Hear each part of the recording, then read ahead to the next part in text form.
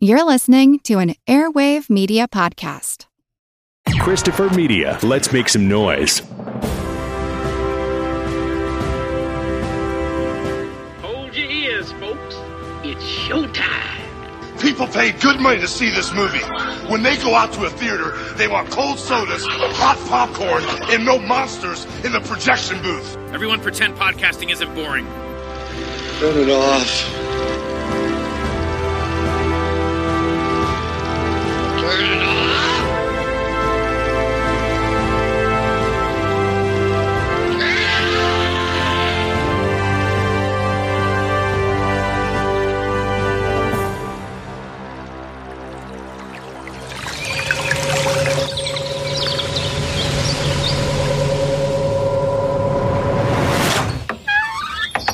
You're late.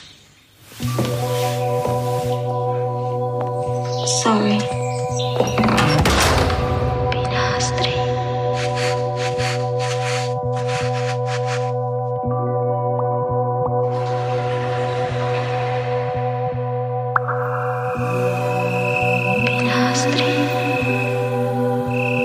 You're late.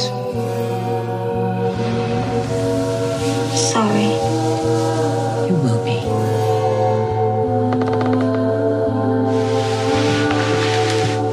This is all I ever dreamed about. To be used by you. I love you.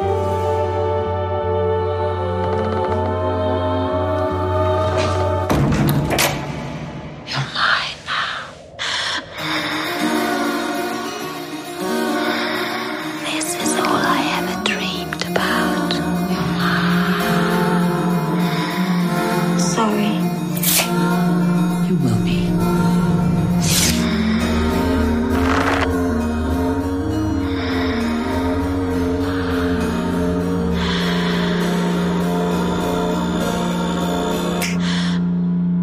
I love you.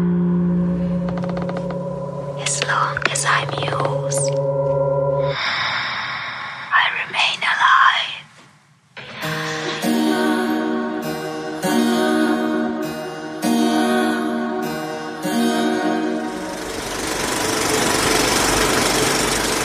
Welcome to the projection booth. I'm your host, Mike White. Joining me once again is Ms. Samm Deighan. Hello. Also back in the booth is Mr. Jim Vendiola. Hey, Mike. Hey, Sam. It's great to be back here with both of you. This episode marks the 10th anniversary of the projection booth. Here we are looking at Peter Strickland's 2014 film, The Duke of Burgundy. It's the story of a couple, Cynthia and Evelyn, and their relationship in a world of women where lepidoptery seems to be the stock and trade of its denizens. The film examines the slow decline of Cynthia and Evelyn's relationship. We will be getting into spoilers as we go along, so if you haven't seen The Duke of Burgundy, just turn off the podcast, go away, watch the movie, come back, we will still be here. So, Sam, when was the first time you saw Duke of Burgundy, and what did you think?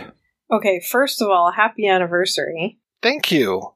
For some reason, I read your notes that this was the 10th anniversary of Duke of Burgundy, not the 10th anniversary of the projection booth. And I was like, I don't remember it coming out 10 years ago.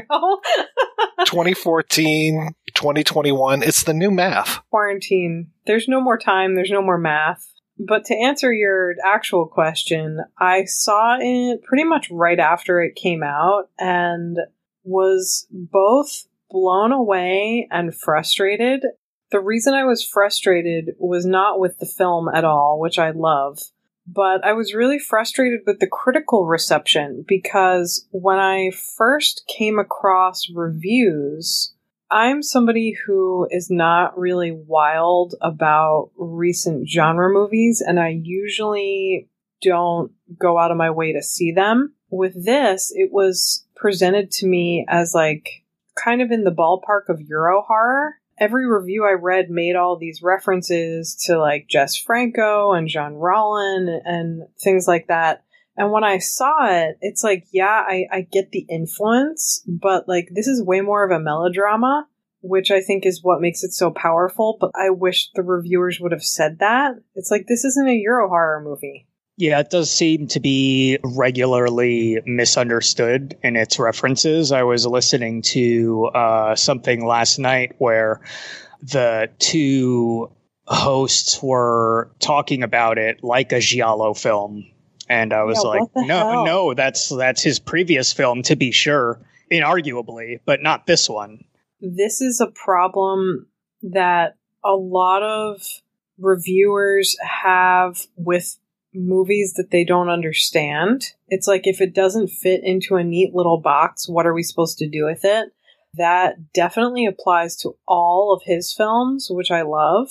But it's like, how could you see this and not go, okay, like if you have to, as a reviewer, if you feel like you have to compare a film to another subgenre or to another director, wouldn't you go with Fassbinder or Douglas Sirk? Why would you make people think that they're jumping into a Jess Franco movie when it's definitely got those Euro horror references, but they're so subtle and they're really only visual. They don't have a damn thing to do with the plot. It's like, I just want to line Looney Tunes style. I want to line up all those reviewers and just go down the line and slap them all in the face, just with one giant slap.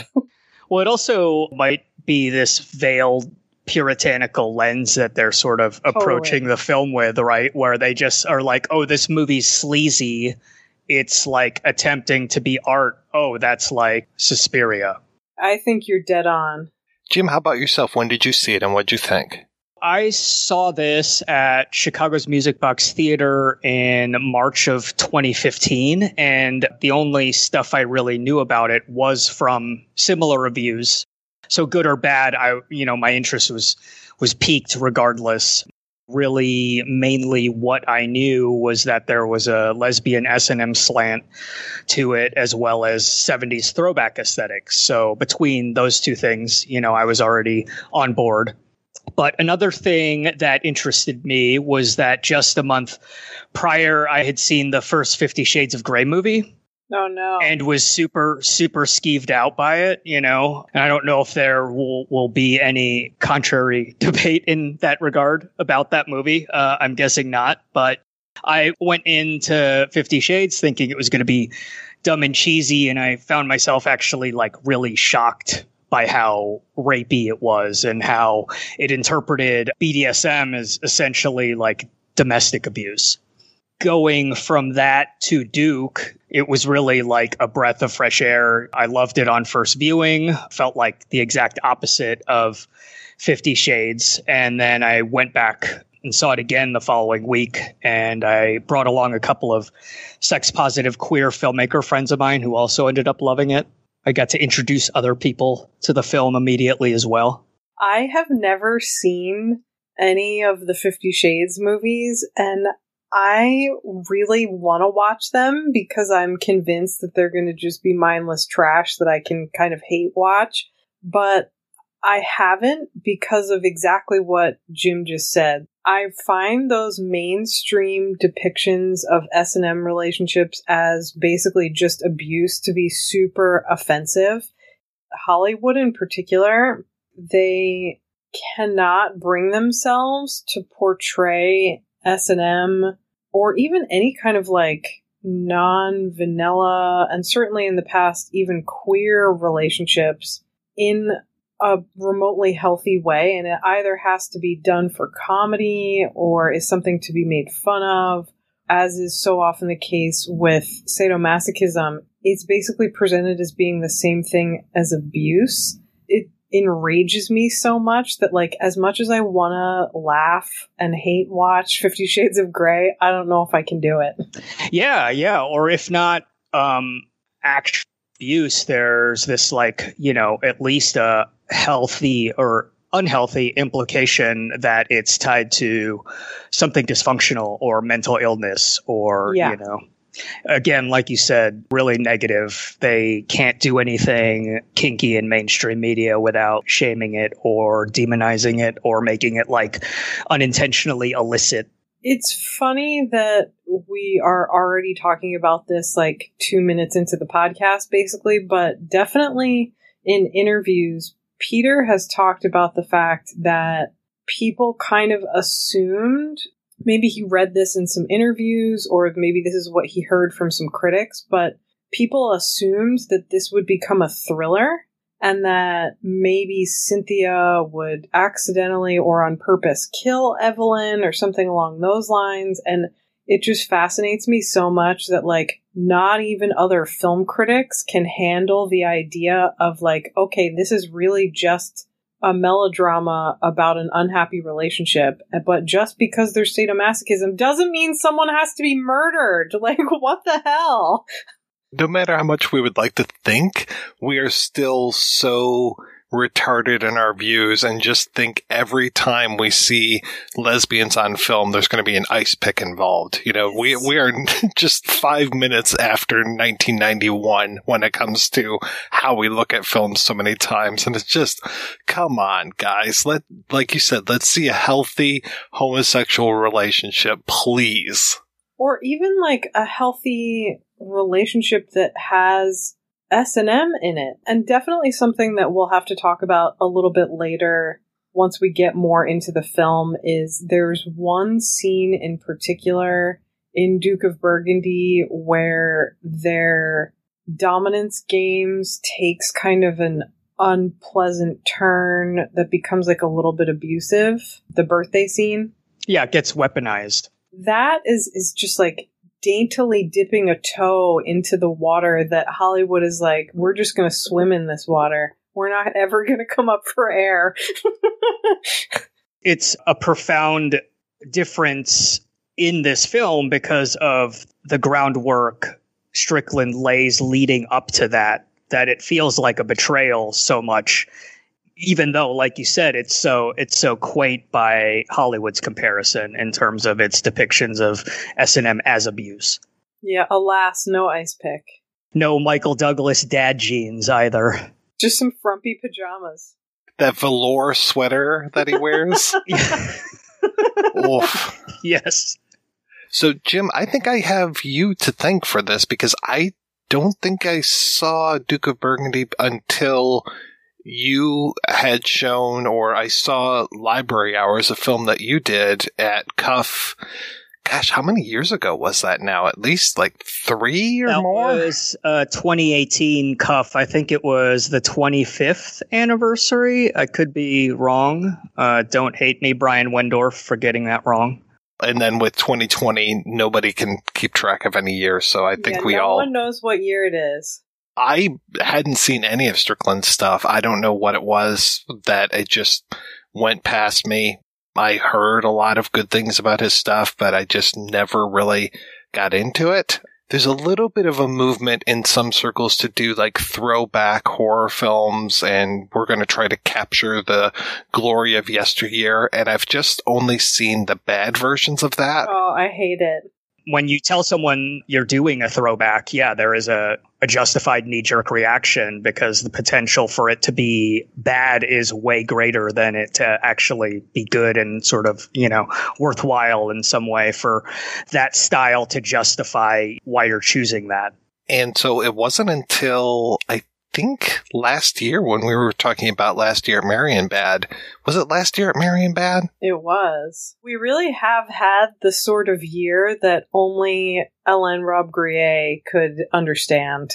We are really ghosts of those people we were a year ago. We are. Am I a lesbian? Did I kill someone with an ice pick? Who knows? After we talked about it, I was just like, okay, cool. Yeah, let's do an episode on Duke of Burgundy, and it'll finally give me an excuse to sit down and watch it and watch all of Strickland's stuff. And wow, I feel like I am much better off for it. Yeah, I was just thrilled to see this film. Oh my God, it is shot so lovingly. The music is beautiful. The look of it is just gorgeous. Everything about it is just so well put together. I love the use of the montages that kind of break up the story. And just, yeah, I can't think of anything bad to say about this film. I just have enjoyed it so much. And each time I go back to it, I get more out of it because of the way that it's structured.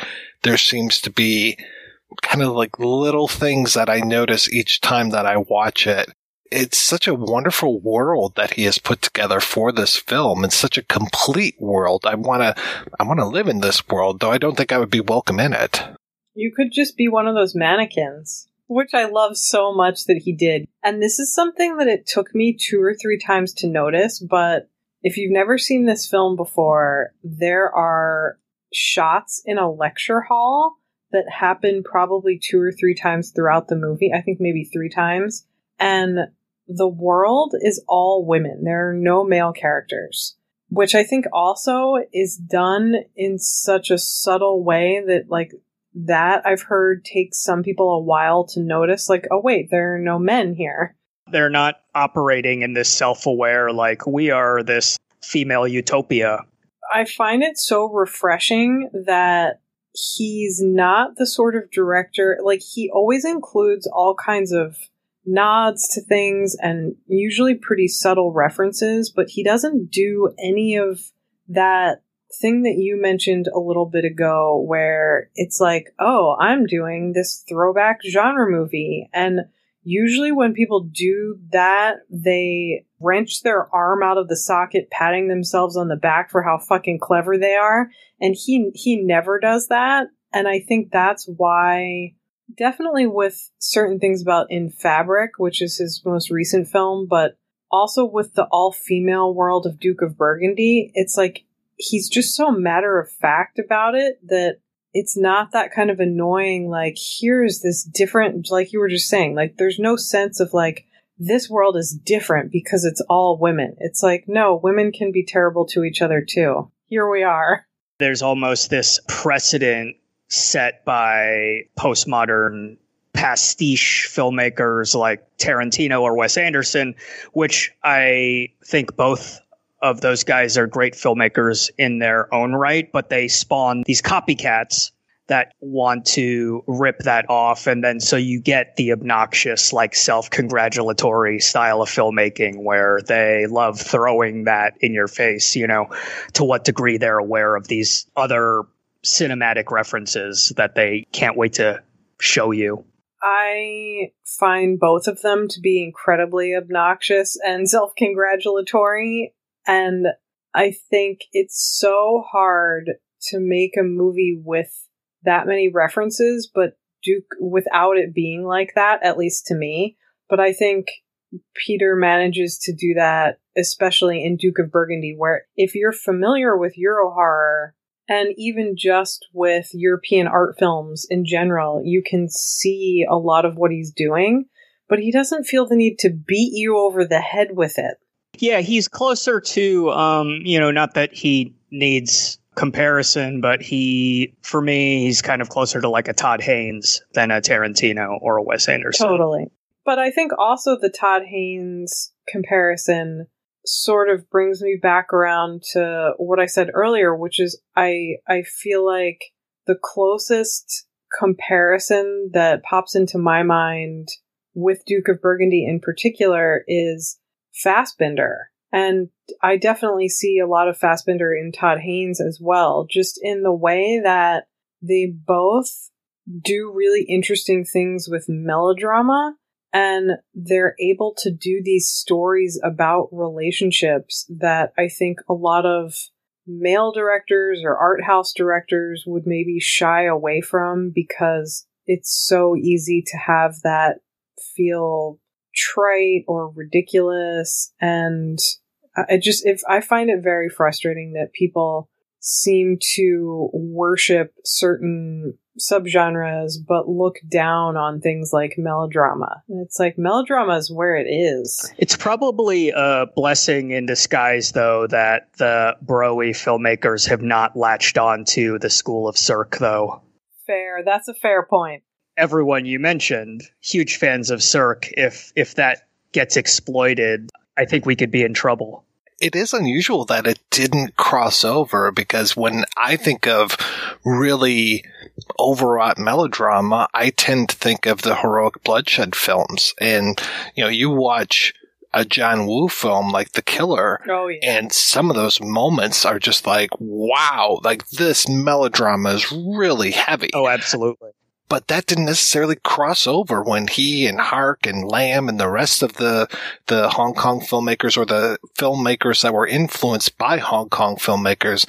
It's like The Matrix doesn't have necessarily that level of melodrama, but it's got the gung fu and all the other kind of craziness that comes from those Hong Kong films that were so inspirational to something like The Matrix or like some of Tarantino's films. But yeah, thank God that melodrama didn't come across with it. I've been revisiting a lot of those like 80s and early 90s Hong Kong movies recently. Just for me, it's comfort viewing, and I think everybody is falling back on that in the last year. But it really is so strange that the American reinterpretations of those movies try to take all of the cool, macho, violent shit and leave behind all of the feelings. And there are so many feelings in John Woo movies. Oh yeah, it's like how everybody loved The Departed, and I was like, have you seen Infernal Affairs? Like, you should fucking watch Infernal Affairs, because like The Departed is like this bloated Scorsese fest, you know. Off. I recently rewatched Infernal Affairs, and The Departed is one of those movies where I actually saw Infernal Affairs first. When The Departed came out, so I have a huge problem with Scorsese. He's one of those directors who I love as a person, and I love as somebody who preserves film and cares about film and speaks very passionately about it, but I don't necessarily like the films he makes.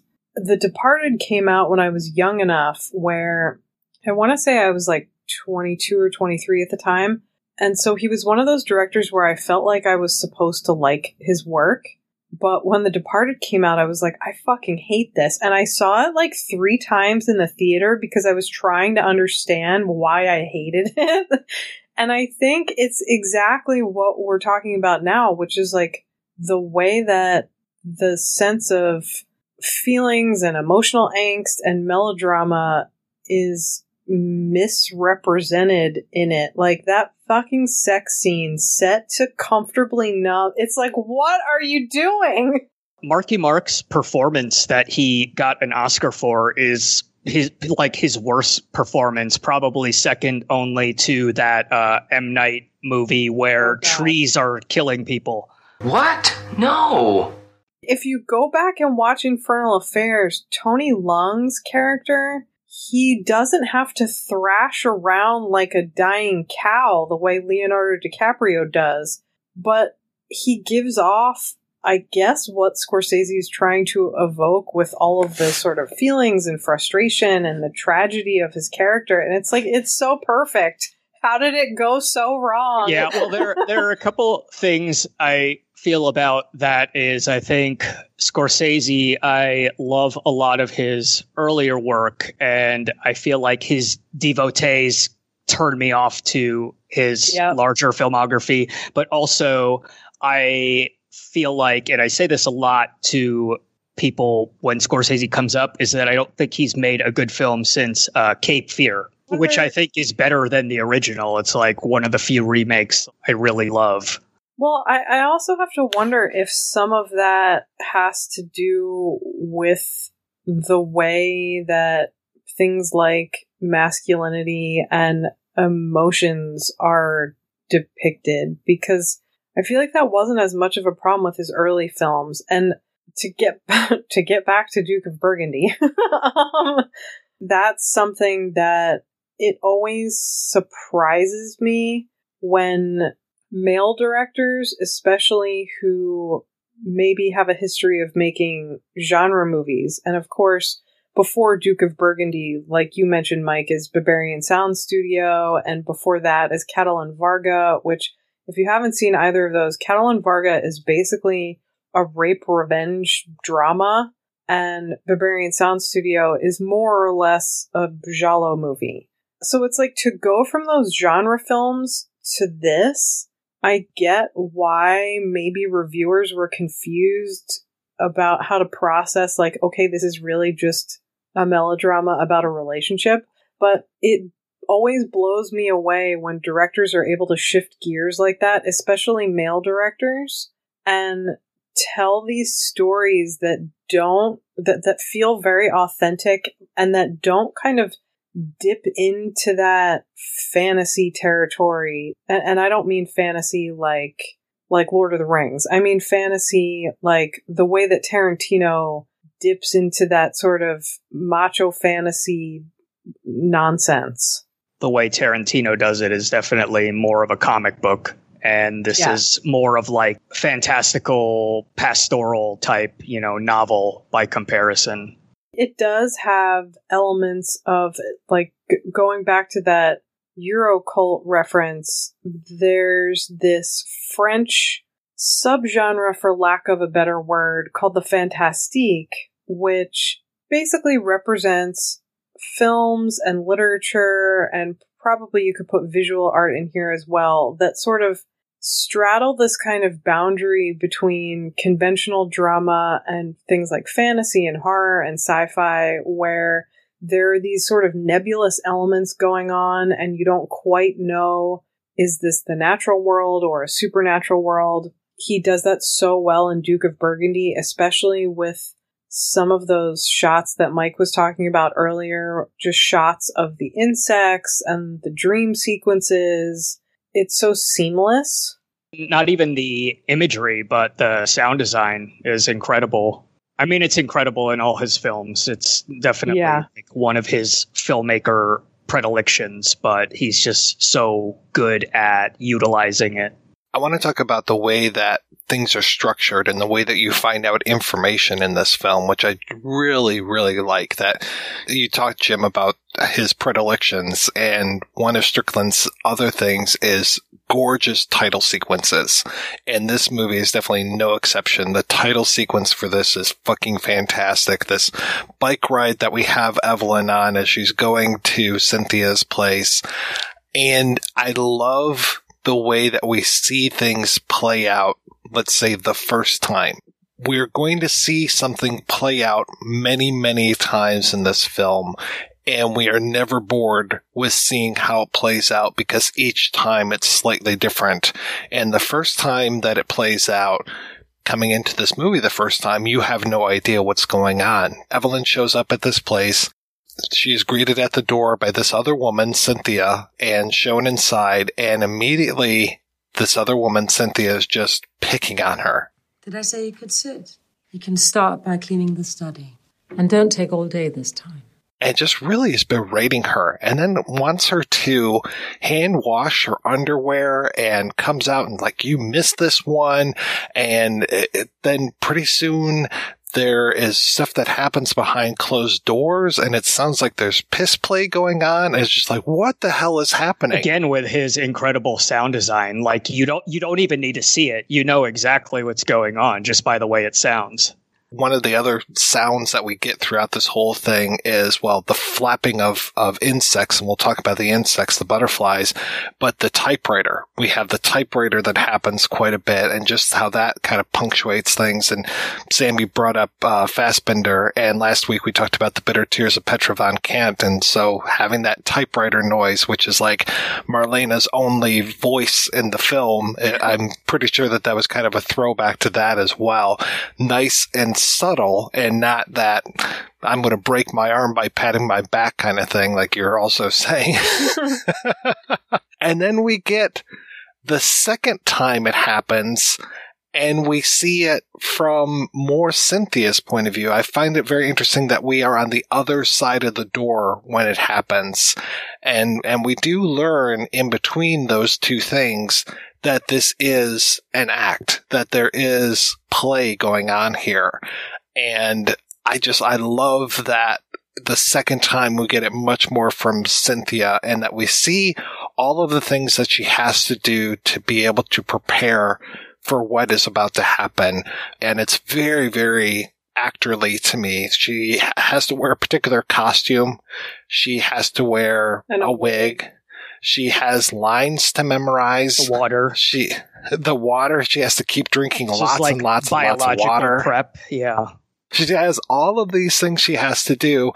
And much like any actress, she is being looked at, and there's this whole angle of voyeurism that goes on in here where she knows she's being looked at, and she actually has, I noticed yesterday that she has marks on the floor. There are taped marks that she goes up, so back, and forth. Oh, I love it. The subtlety is incredible, especially because as a viewer, you might question whether or not it's the same incident shown from two different POVs, but there are like these cues that let you know that it's actually like a continuing role play. And one of those cues is that the cat sitting on the couch is facing a different direction. And that's one of the only discernible cues for you to know that it's like the same role play occurring on two different days, which I think is so fantastic. As it repeats throughout the film, it becomes such a different scene. And if I had to pick one favorite thing about Duke of Burgundy, it might be that. We don't have this script that's all over the place trying to murder us with exposition and show us all of these different things. It's so simple, but so effective in that simplicity. And also, it just is so heartbreaking. It's almost like the more you watch it, you get more and more out of it. Definitely the first time I watched it, I had heard it was about this lesbian S&M relationship. And so I went in with all these expectations, which is, unfortunately normally what you get from this sort of movie, where there's this whole fantasy element and maybe some exploitation and maybe this cruel Dom character, but it's totally turned on its head because Evelyn, even though she's the younger partner and she's the submissive partner, she's really controlling everything. The first time I saw this, I really hated Evelyn. Because she just seems, she's so spoiled. Oh, she's super obnoxious. Yeah, and is just a bad partner. And does things that I think are kind of borderline emotionally abusive. It just doesn't care about what Cynthia wants or needs or how Cynthia feels about things. The only thing that Evelyn seems to care about is having her fantasies acted out. She doesn't necessarily know Cynthia. It's just Cynthia kind of fits the bill in a certain sense. But the more that I watched it, I started to also have issues with Cynthia because it's like she's clearly the older partner, but she's so passive aggressive. This would be a whole different movie if she just said, hey, here are my limits, you're crossing them, I can't do this every day, I also have needs. But it's like, she doesn't do that. Instead, she just like reaches her breaking point and then gets revenge. That's also what's so universal and nuanced about the way that Strickland has created these characters, is they're so relatable, because that's kind of what's frustrating in any relationship where one person is kind of doing the micromanaging and the other person could just say something, but instead like it manifests passive aggressively. And then that's how conflict and arguments usually or can often erupt. But he's showing it in such a specific, such a niche way where we have this dominant bottom who is kind of encroaching on this submissive top's role, essentially. And then rather than being vocal about it, Cynthia weaponizes it in a scene like the birthday scene, where she fucks up Evelyn's birthday by forcing her to do this sort of unscripted role play, or at least we think it's unscripted. Definitely the impression is that it's unscripted. For some reason, this time around, watching it, I thought about what it would be like if Evelyn was played by a male character, like how enraged you would be when because if you haven't seen the film, there are certain scenes where Cynthia is clearly frustrated with or a little tired of having to always put on these kind of like rigorous costumes that involve pantyhose and corsets and lingerie and this wig, and she it's almost like she can never be comfortable, and she always has to be this sort of elegant femdom type. Yeah, when she puts on pajamas, Evelyn wants nothing to do with her and won't do anything for her when she's in those pajamas. You can imagine if the movie was made today with a male Evelyn, there are plenty of people who would be outraged if Evelyn said to Cynthia, she basically tells her that, I don't think she tells her she looks fat, but she more or less tells her that she looks like a hobo, and she won't, like you said, she doesn't even want to touch her when she's wearing these pajamas. And it's funny because if you listen to the commentary, Peter talks about how those pajamas were probably one of like the most expensive things in the wardrobe. So it's like they're kind of baggy, but they're nice pajamas. It's not like she's wearing sweatpants with holes in them. They almost look like nicer men's pajamas. Don't worry about your pajamas, senor. I'll take care of them. So the fact that Evelyn has made such a huge deal out of her partner wanting to be comfortable at bedtime, it's like, what is wrong with you? Oh, yeah, it's a reminder of the level of performance, which in and of itself is a metaphor for relationships and how performative they could be. Evelyn is always on Cynthia about you need to improvise better, have more conviction in your voice. And just the one scene where Cynthia is masturbating Evelyn and is just struggling to find things to say to get her partner off. You just feel for her. You can see that frustration on her face and just that, what am I going to say to get her off? What can I do? And Evelyn is not helping and just always on her, just like, oh, start from the beginning, say it better. And then after she comes, she's just like, well, you need to have more conviction. It's like, it's so rude. Yeah, she just is she tops from the bottom all the time. It's really upsetting. Also, I didn't notice until watching it this time around, there are scenes where Evelyn goes down on Cynthia, but Cynthia is always in the costume. It's like... Yeah, she can't be comfortable even then. It is frustrating. And yeah, even though we're talking about this lesbian BDSM relationship, it is so relatable. You get all of this, no matter what type of relationship you're in, you can empathize with certain aspects of this. The idea of how important your partner's birthday is and how much the birthday plays into this whole idea of Cynthia wants to get this really nice present for Evelyn, and what she wants won't come in time. So there's just that whole like dealing with the disappointment and just how much gets pinned on your partner's birthday. And then, yeah, the birthday scene itself when Cynthia's like, oh yeah, here's your cake, and it's just all the ingredients. That's so good. Their own brand of infidelity, right? Where Evelyn polishes someone else's boots is so funny, but it's also like that's relatable. So sad to anybody. Yeah. Why did you talk with that person at the party so much? Why didn't you come over and talk with me? We all have those moments of panic, of not feeling confident and just like being undermined by your partner. And it's just, yeah, it's all there no matter what type of relationship you're in.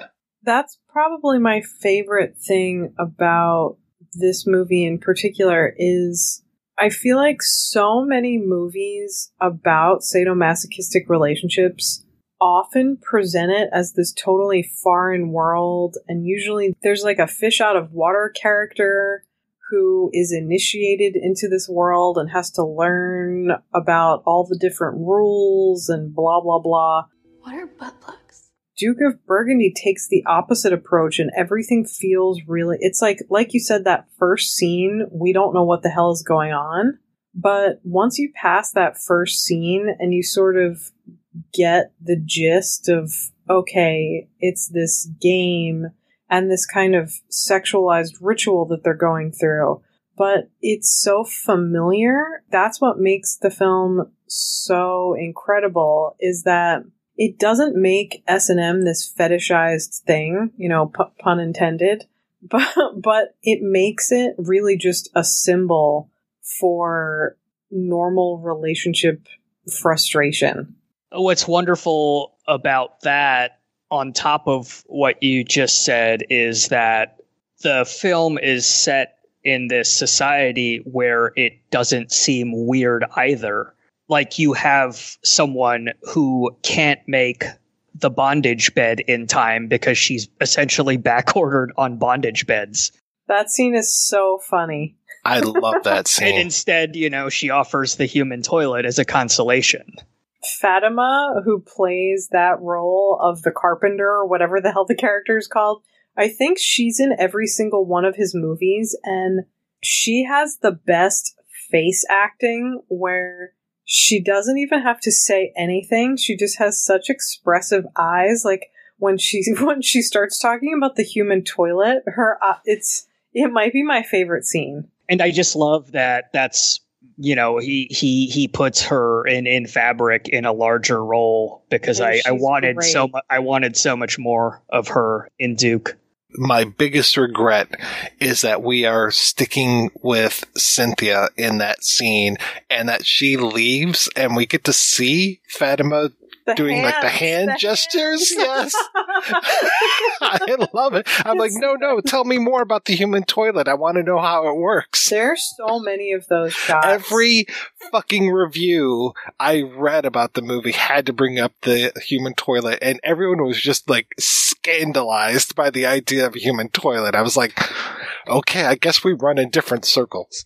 They're scandalized in spite of the fact that she gets piss in her mouth, like in the first 10 minutes of the movie. Right. And there's a lot more piss play definitely inferred with all that water that's being drank. Oh, yeah, exactly.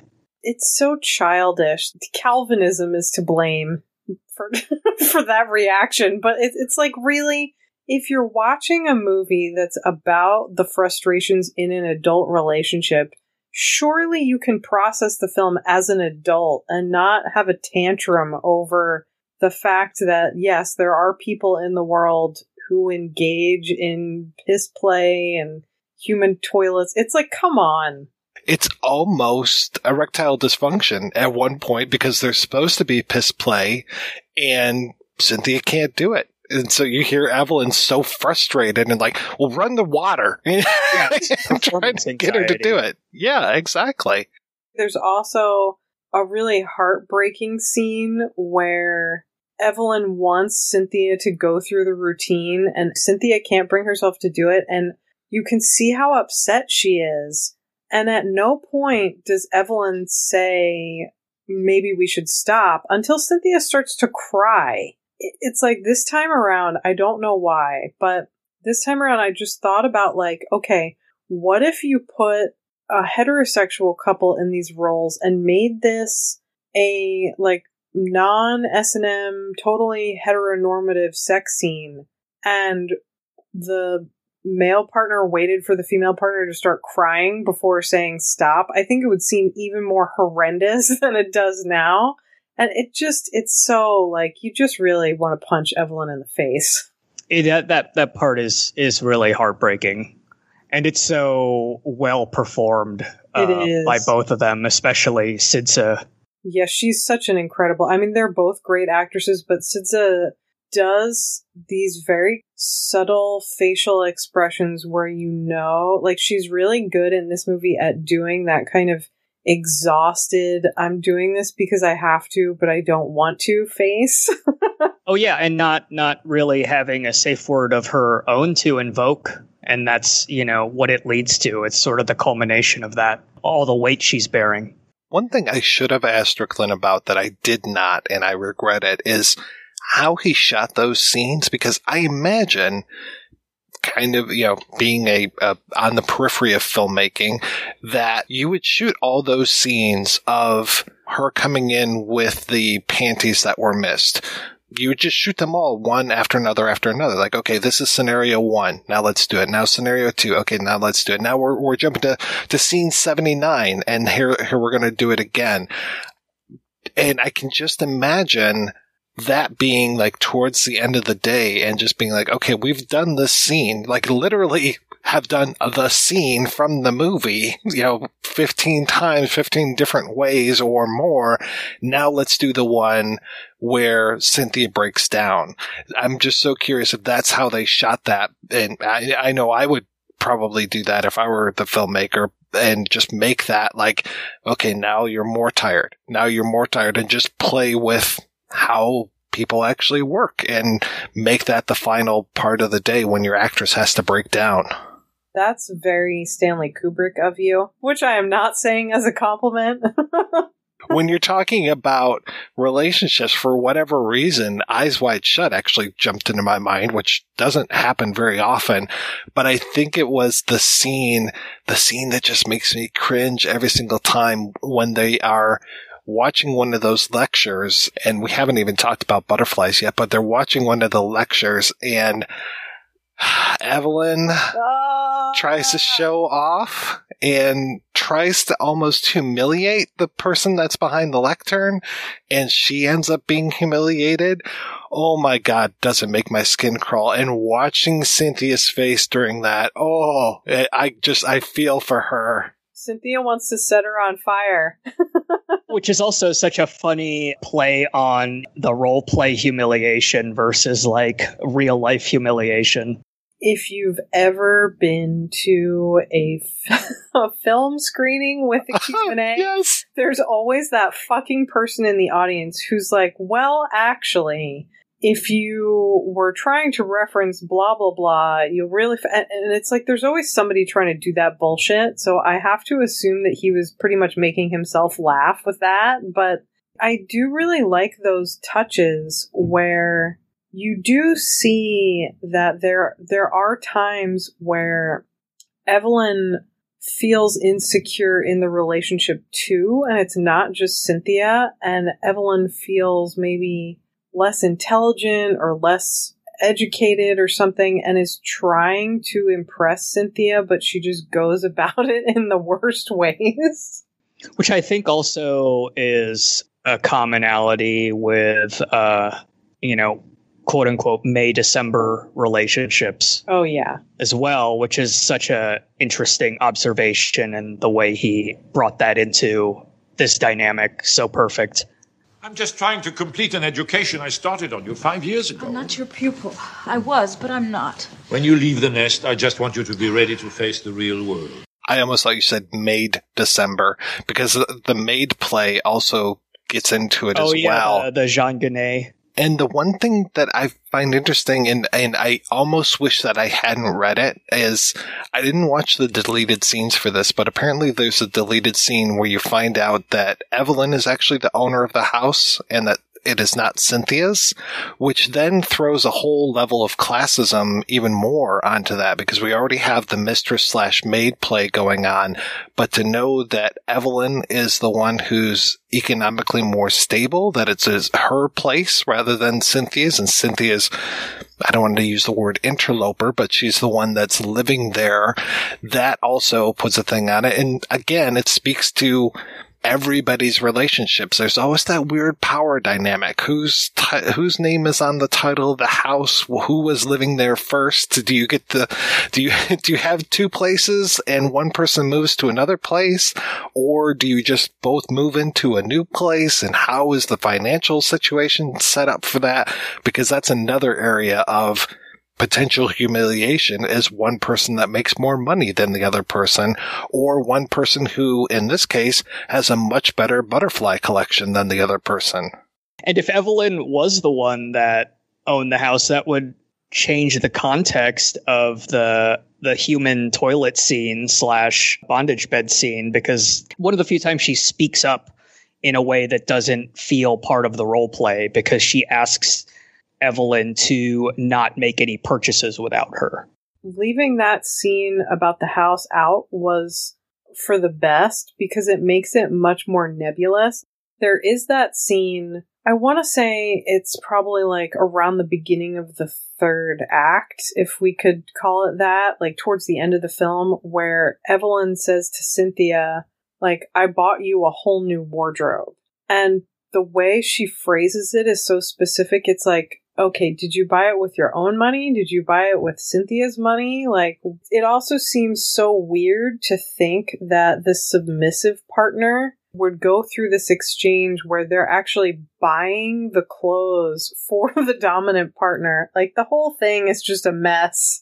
It's so Pygmalion as far as remaking your partner in the image that you want her to be. That's another thing that resonates so much with me with this movie is, and I think we've all probably been in this type of relationship at some point, but it's so frustrating to be in the sort of relationship where there are definitely things that your partner likes about you, but they're much more interested in trying to sort of fit you into a fantasy than they are into actually getting to know what it is that you like and dislike. And that's totally what's going on here, because it's so clear that while Cynthia does want to please Evelyn, it's like she doesn't seem to have an actual interest in dominating anyone.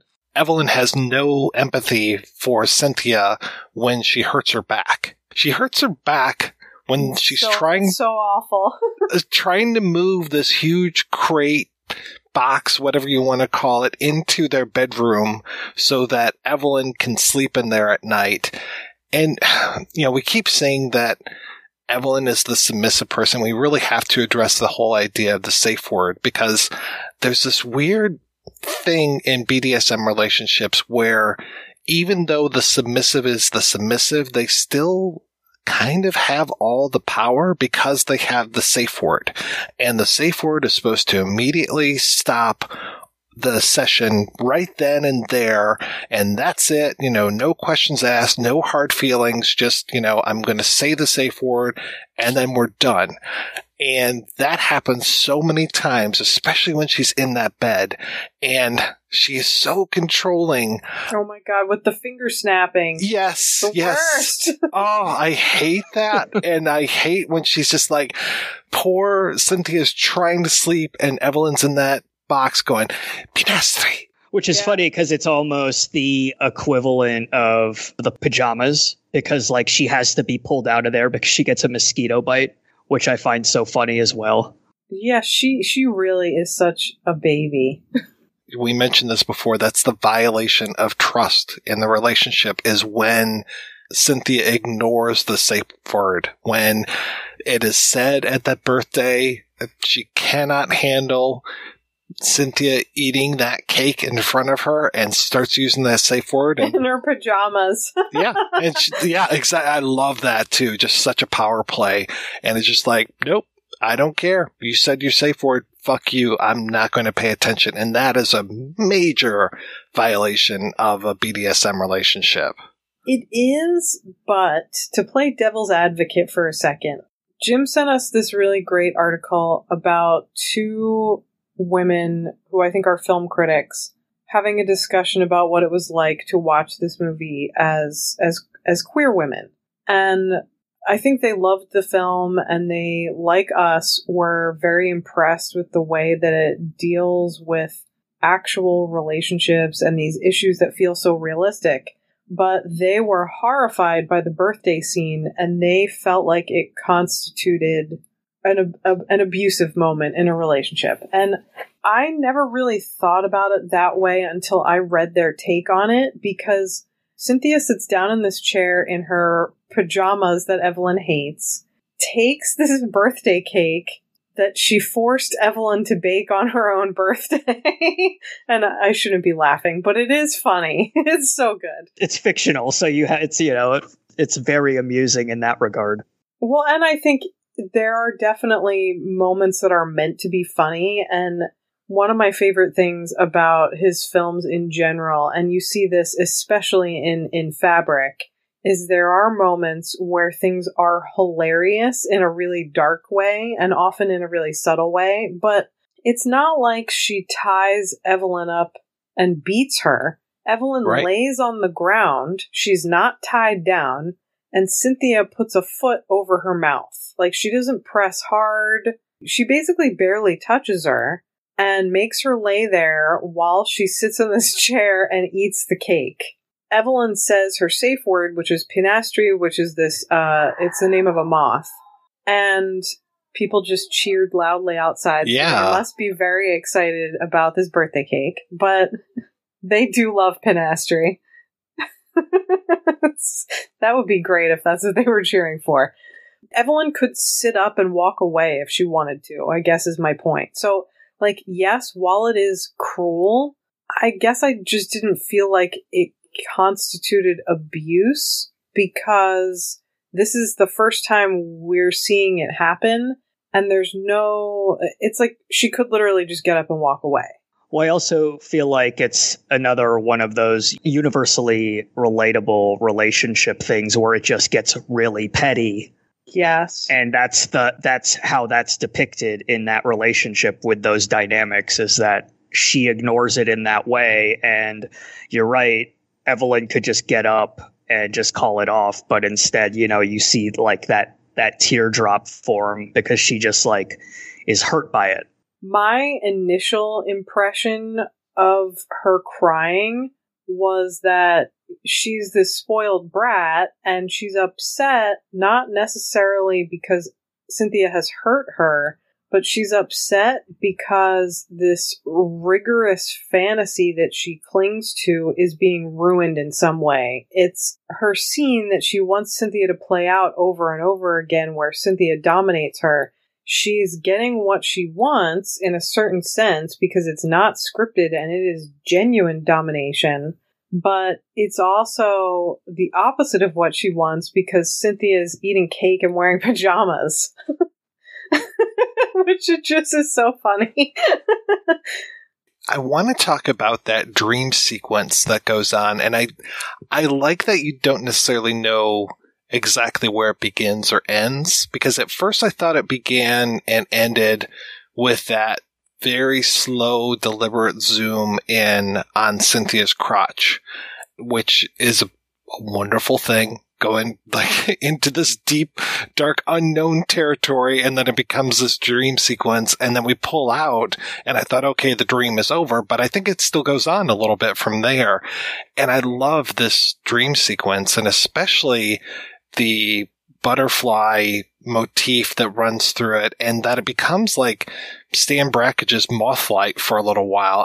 And again, you were talking about the audio, and this is the audio and the video working so well together, and it is just gorgeous, these butterfly wings and just the detail that we get as it just goes past the camera so fast, and you can hear kind of the breaking of the soundtrack by the wings. It's such a nice callback, again, subtle callback. I don't think too many people are like, oh yeah, of course I watch Stan Brakhage films, but it's just like, I was like, oh, this is really nice that he's doing this and that it plays with the butterfly theme so well. It's also so anxiety inducing, which I don't think Mothlight is at all. Mothlight, you just get lost in this beautiful texture. Here, it's like Mothlight through the lens of like Fassbinder queer relationship breakdown. Which is funny, too, because I like how Strickland is so outspoken about his belief that Brakhage would hate that reference. Yes. Because of how counter it is. Oh, absolutely. I mean, it's also completely CGI, which I think is, part of his concern in that argument. Oh, yeah. But it's still gorgeous. Oh, it's great. Also, I love the way it links to that one scene where they're both in the study or the library or wherever they are, and Cynthia is, I don't think we fully have said this, but Cynthia's basically a lepidopterist of some kind, or at least an amateur entomologist, and has written this paper on a certain type of cricket, and they have this really great collection, and it seems like Evelyn is interested, but nowhere near on the same level as Cynthia.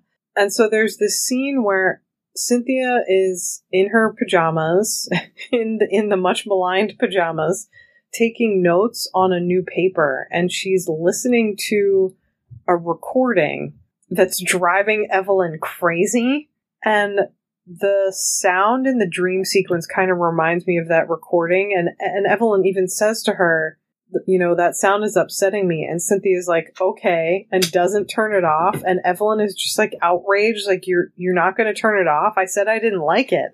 And it's like, go in the other room if you don't like it. The perception is that she's working and her work is simply like an annoyance to Evelyn. And that sort of begs this larger question about the nature of their relationship as well. And if it's one that's sort of like academic, where Cynthia is the professor and Evelyn is like this, you know, far less seasoned student, which is another interesting sort of dynamic to potentially project onto these two people whom we know very little about, even though we're with them the whole time. It also definitely is a scene that triggers me a little bit, because I've dated a number of people who were like, why are you working all the time? This work is annoying me. Please stop doing it. And that basically is their dynamic in that scene. Right. It's like, you're here to entertain me. Yes. Pay attention to me, not to your work. There's so much great passive aggressive stuff in this movie. And I think in that scene, there's one where she says something like, well, you didn't ask me to turn it off or something. And it's just like, yeah, she says, did you ask me to turn it off? After Evelyn's like, you're not going to turn it off? Did you ask me to? And it's like, oh, how many times have I had conversations like this? And also the line that they keep repeating, which this is also one of those movies where, and I've had, I think, more and more conversations like this recently for whatever reason, but I think there are movies that if you watch them when you're very young and you haven't, especially relationship movies, if you haven't had a lot of relationship experience, the movie either resonates in a different way or maybe doesn't resonate with you much at all. But then once you've been through some shit and you watch movies like this, you're like, oh God, this is too realistic. But there are a number of scenes where they kind of both say to each other, I wish you would do this thing without me having to ask you. It's like, why do humans have so much trouble asking their partners for what they want? Like, why do we expect people to read our minds? We all do it. You don't sound enthusiastic. It says to be cold. Yes, but not now. Oh. And one thing I forgot to write. Don't talk about it. Just surprise me. I know. Well, you were a bit slow to surprise me last time. Well, it's not a surprise if you're expecting it, is it? I know, but what I mean by surprise is within 24 hours. But not in the first hour, because that wouldn't be a surprise. Okay. And not in the last hour either. I'm just all frustrated by then. So within 22 hours, then? And she looks so angry. Which, that's not a surprise at all. If you say to someone, I want you to surprise me, but it has to be within a day, that's not a surprise. I've brought this up several times. Obviously, we do Checktember every single year, and I don't know what it is. So if somebody hasn't done this, I think I'm going to have to need to do this. There's something with Czech films and butterflies. Like, I remember in like Daisies, there's a butterfly collector, there's butterflies in Valerie and a Week of Wonders, there's butterflies in All My Good Countrymen. And I did find it very interesting that one of the films, we've brought up Fassbender quite a few times, Brakhage, etc. But I was so happy to hear that Strickland said that he was very influenced by Morgiana, that Uri Hertz influenced this. And it really makes sense if you've seen both films. It's like, oh, okay, yeah. It doesn't necessarily have that same look to it. I think Morgiana is much more colorful, much more explosive. I like this more muted color palette that he's dealing with in Duke of Burgundy. Again, that melodrama, just that world seems like it's a very similar world to me. Definitely. And I love that, and not just in this movie, but in general, when movies have this kind of gothic visual look without really having the subject matter, or without kind of having that specific genre focus, that's one of my favorite sort of random looks. Who is that female European filmmaker who may or may not still be dating Gaspar Noé? Lucille Hadzilovich. She did Evolution and that really incredible Wedekind adaptation. And that reminded me of her previous film, Innocence. Is that the one you're... Yeah, Innocence is the Wedekind adaptation. And it has that similar vibe that you just talked about, that very specific vibe where it's not necessarily like of that period, but it's sort of like using this setting as a device without spoiling it is kind of essentially like revealed towards the end, that it is just kind of like more of a device than anything. If I remember it correctly, anyway. She's one of my favorite working filmmakers, but I would say that both she and Peter Strickland have a similar way of referencing films from the 60s and 70s, but making it totally their own, and also having these kind of literary references. Like, he talks a lot about how Viridiana and Buñuel kind of shows up in Duke of Burgundy, which I could totally see, but again, he doesn't beat you over the head with it. We've talked around this whole idea, we've said that this is a city or a country or a world. We don't know how far this extends, but wherever this place is, all women. I also love this whole idea of, the lepidoptery being like the main commerce in town. This whole thing of like everybody going to the library and studying. Again, this is like my ideal world, right? Going into and they try and use it as a currency at one point to like quicken the production of the bed. This is like Nabokov's dream world, except they're not all under the age of 20. Do they have electricity in this world? Because there's a lot of candles. They don't seem to. And they have no automobiles as far as I know either. It's all bicycles. Again, this is like my perfect world. You don't know if those chandeliers in the presentation hall are electric or not either. With that very Marion Bad tracking shot, by the way. Oh, it's so beautiful. I mean, I know he's a big fan of Marion Bad. The thing that I'm always curious about is, why does the library close for the winter? It's just such a nice touch where you're like, well, why? Is it treacherous because they don't have the infrastructure of like electrical plowing and that kind of stuff? Because they ride bicycles around.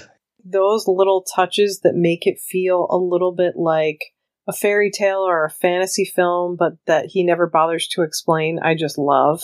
I want to get your guys' take on the ending as well, because when I was watching it again last night, I had a thought. I'll alert the media. And it could just be one of those stupid thoughts. This could be one of those moments of the podcast where I just say something inciting and see what kind of reactions I get. At the end of the movie, we are doing the scenario again. And we are pretty much right back to the beginning of the movie. It's almost cyclical. It is Cynthia on one side of the door, Evelyn on the other side of the door. But then I wondered to myself if it's actually the same door.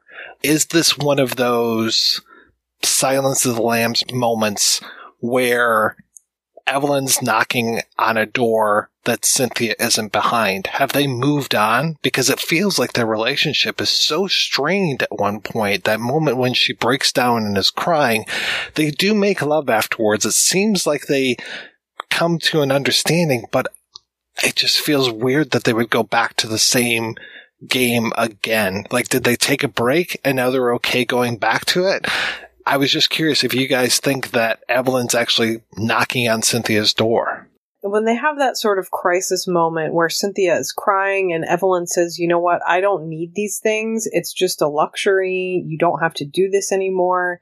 To me, it felt like such a familiar bad relationship moment where the needy, demanding asshole partner realizes they're going to lose the person who's been paying them all this attention. And they're like, no, it's going to be different now. And I think... Yeah, the I can change version, yeah, for sure.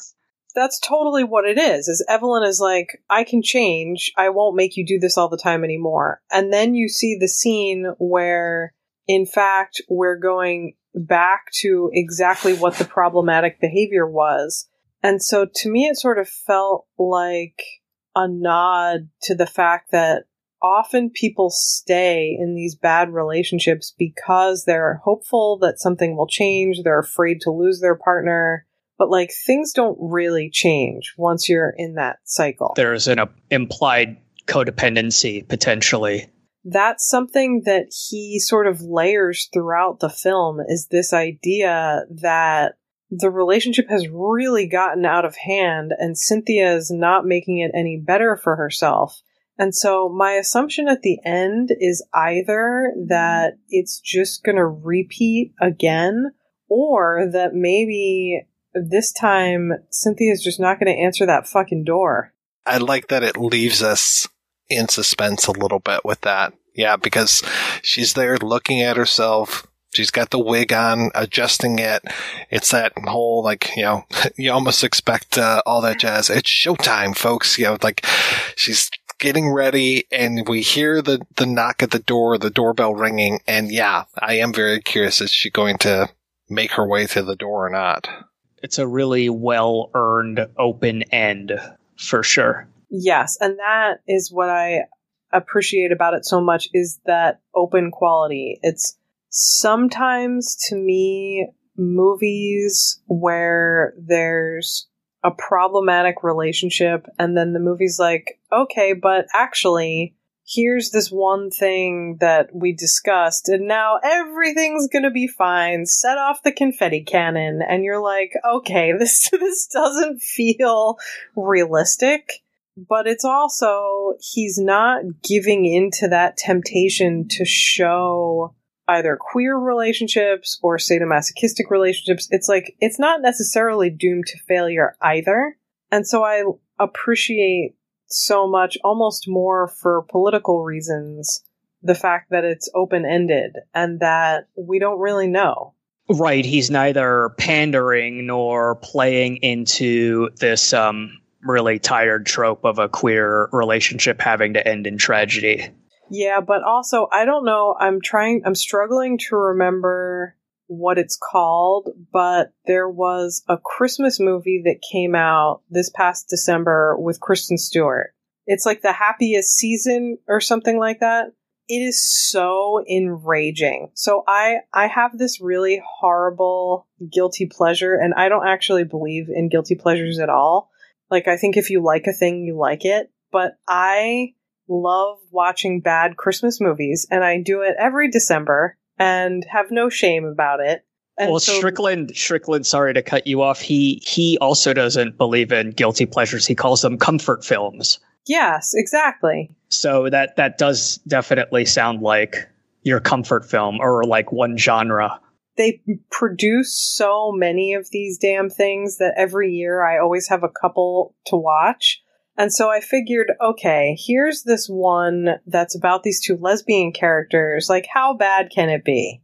It turns out awful. It's like, it's a similar, it would actually be an interesting double feature with Duke of Burgundy, where it's like, here's one movie that shows a complicated relationship in a realistic way, and here's another movie that shows a complicated and actually kind of abusive relationship in a totally fake, optimistic way, where it's like Kristen Stewart's character is living with and has proposed to her girlfriend and goes home with her girlfriend for Christmas, and everything that happens is horrible. It's like the girlfriend's parents don't know she's gay.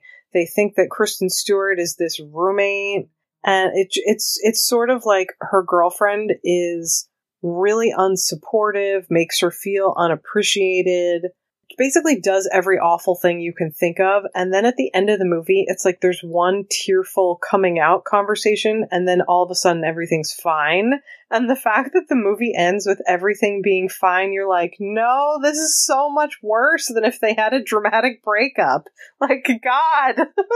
Well, a good answer film to that might be that movie Inside from 2007, that French film with Alison Paradis and Beatrice Dalle.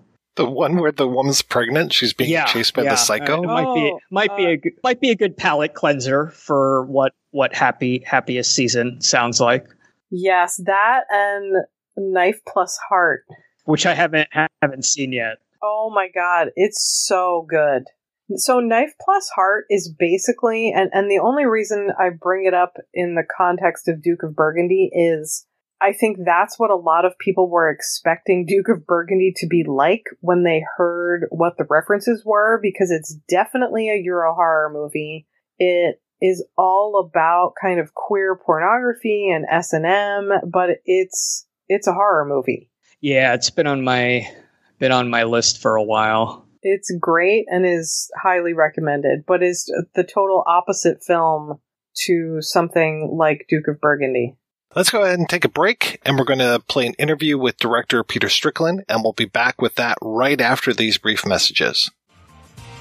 Hi there, faithful Projection Booth listener, Chris Stashew here. If you're looking for even more deep dive film discussion, both old and new, on and off the cinematic beaten path, check out the Culture Cast. Every episode I'm joined by a different guest as we traverse the cinema landscape talking about not only our monthly theme, but also some of the year's biggest films. I'm even joined by the host of the Projection Booth, the one and only Mike White. So if you want to listen to even more conversations on film, head on over to culturecast.com or find it on all podcatchers, both Android and iOS.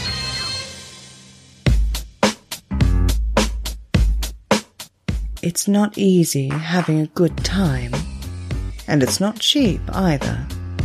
Every week, the Projection Booth brings you a new show, possibly even two, focusing on all genres of cinema. If you've sat through the 7-hour Conan episode, the 6-hour Star Wars episode, or even the hour-long Superbman episode, you know that Mike and his co-host put forth a lot of work into researching the movies, tracking down the interview subjects, and putting together one of the best podcasts on the internet. Now I'm asking you if you can repay all that hard work by giving back to the Projection Booth. The show has a Patreon fundraiser at Patreon. That's patreon.com/Projection Booth. You can donate as little as $1 a month. That's $12 a year. At least 50 great shows and 2 terrible ones. That's the price of 2 matinee tickets. Now, isn't the Projection Booth worth it? Once again, that's patreon.com/Projection Booth. Donate today. It's the right thing to do.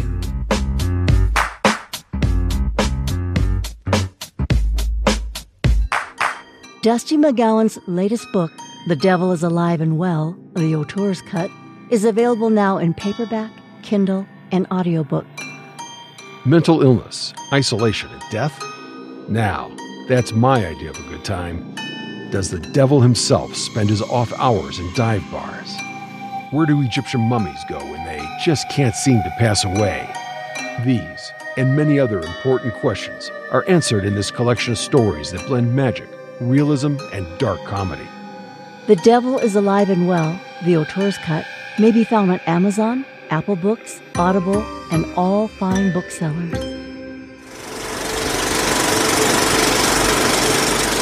I am so curious about you and your career, and I'm especially curious how you decided to become a filmmaker. I guess because I wasn't very good at speaking. I was quite a shy, awkward person, and I always felt more confident when I wrote than I could express myself better. To this day, I haven't been great at speaking. I'm not terrible, but I just, I stutter sometimes and I just can't find the words. So, yeah, I felt empowered when I wrote, and I felt that from quite a young age. But it wasn't until I was 16 when I realized this is what I really feel compelled to do, really. I saw Eraserhead at the Scala Cinema in London, and I didn't understand it at all, but it really, that type of filmmaking is what really fascinated me, and this very expressive use of sound and dreamlike quality, that was, definitely something I wanted to pursue. So once you figured out that this was something that you wanted to pursue, what were your next steps? Well, I wrote scripts, really, like short films. This was in 1990. It took 7 years until I wrote a feature film. So up until 1997, it was short scripts. I bought a Super 8 camera, which was very cheap back then. It was like £15. But everything I wrote had this kind of Oedipal connection to Eraserhead. I just couldn't shake off that influence. And even if I wanted to, I think if I show it to friends, it always say I've been ripping off Eraserhead. So it took a long time to lose that Lynch connection. But yeah, I did some Super 8 stuff. The funny thing is, back then in Reading, which is like this suburban town, it was very hard to see a lot of the films I read about. I remember buying a book called Light Moving in Time by William C. Weiss, and it had people like Brakhage, Kenneth Anger, Jordan Belson. I forgot to mention Danny Peary. That was the book that got me into this kind of film.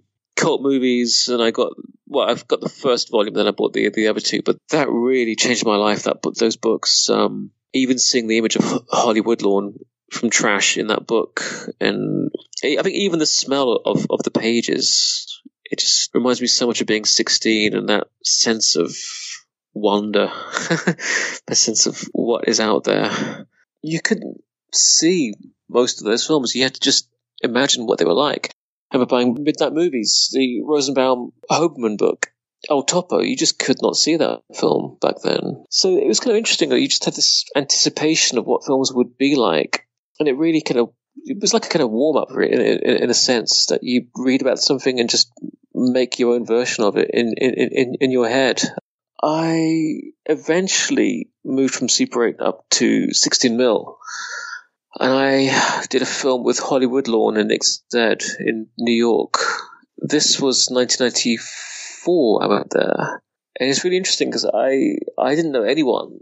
And there was this documentary on the Lou Reed song, Walk on the Wild Side, which I never really liked that song, but it had all the characters I loved from Paul Morrissey films. And I had this British Film Institute handbook, which anyone could buy. It had the production company's number in there, and I called them. He gave me the director's number. He was James Marsh. He's obviously a feature film director now. He gave me Holly's agent's number, and I sent a script, and she accepted. I had an aunt in Queens in New York, in Woodhaven. I stayed with her, and I remember getting the phone book, and I called the New York Filmmakers Co-op. I met M.M. Serra, who introduced me to Johannes Schoenherr, who introduced me to Todd Phillips, who was running the New York Underground Film Festival then, who got me in touch with Richard Kern, who got me in touch with Nick Zed. So it just kind of happened like that. It's kind of strange that I was a complete outsider, but you could meet those people quite quickly, really. I think as long as you were honest and kind of enthusiastic. You're, I think, 1 year and 2 months younger than me, and I was in New York right around the time that you were probably making this film. So I'm surprised that our paths actually didn't cross. It's funny. There was a magazine I used to buy. I think I bought it from Kim's. It was called Gutter Trash by a Mike Black, not a Mike White. But that had, that was, I think Nick Zed was featured quite heavily in there. But yeah, I mean, that was an amazing time. A lot of films at Kim's I couldn't see in Britain. All the Kern, Zed stuff. There was like a Japanese version of El Topo with all the genitals pixelated. But I remember the record stores there, Adult Crash in Alphabet City. Other music opened a little bit later. I think Two Boots Pizza I think they were renting VHS tapes at that time. Yeah, it was kind of weird for me just being this suburban middle-class kid and spending time with Nick Zed. We shot this film at the Millennium Cinema. I think it's East 4th Street. I think it's gone now. But we shot it in the toilets of that cinema. And that film, I'm not really proud of that film. That was kind of like my film school. I made many mistakes. But I think because I had Holly and Nick, it got around quite a lot. So I'm pretty sure the New York Underground Film Festival showed it. I think Ed Holter was running it then after Todd Phillips left. But, I think socially that was very important as well. I met people like Tessa Hughes Freeland, who I'm still in touch with. There was a group of people that I could actually talk to about film. It didn't really change my career in any sense. There was like another 13 years until I actually released my first feature film, but at least I had a social life. I first went in 1994 to just find people, find locations. But I went back a year later in 1995 to shoot it, and then it did the festivals a year after that. Because again, even that was quite a long gap, because after shooting it, I had to save up money to do the editing. And again, back then, you couldn't just do it on an Avid. We would hire this, I think it was the London Filmmakers Co-op, and they had a 6-plate Steenbeck you could hire, and it was just a long edit. It was like 6 weeks for a short film. Because again, it's just much more time consuming to edit on a Steenbeck. That was, 95, 96? I want to say that the year on the film, Bubblegum, is 96. What happens after that? It was a long gap because I ran out of money. This was back when we were shooting on 16mm. It was just so expensive to shoot. So I got into debt, and I spent years paying off those debts, and then years trying to save up to do another film. Bubblegum did quite well in terms of festivals. It got into Berlin, got into Edinburgh, but it made zero difference in terms of financiers. I just could not get anything else funded. I tried to do another short film in 1998 with Taylor Mead and Kid Congo Powers. I even did photographs with them to kind of, as if the film had been shot, but it just didn't really work out. I just took a series of day jobs for quite a few years. Kind of a strange period. I'm very curious how your first feature came about and why Romania. How did it get set in Romania? I needed mountains. I figured it was going to be Europe. I just wasn't really going beyond Europe. It just wasn't a possibility. I lived in Hungary at that time. We didn't really have mountains. No, and actually I lived in Slovakia then, because I had a job in a computer game company writing dialogue for this game that never appeared. Romania just seemed to kind of have what I needed. It wasn't too far. I had a very understanding boss who would give me 1 week a month unpaid leave to get on the train and go there. And it was quite a long process. It was like 2 years of pre-production, which at the time it didn't feel like a big deal, because this was not within the industry or anything. It was just completely outside. I mean, literally, we would hitchhike sometimes, just looking for places, and just a very slow, gradual process.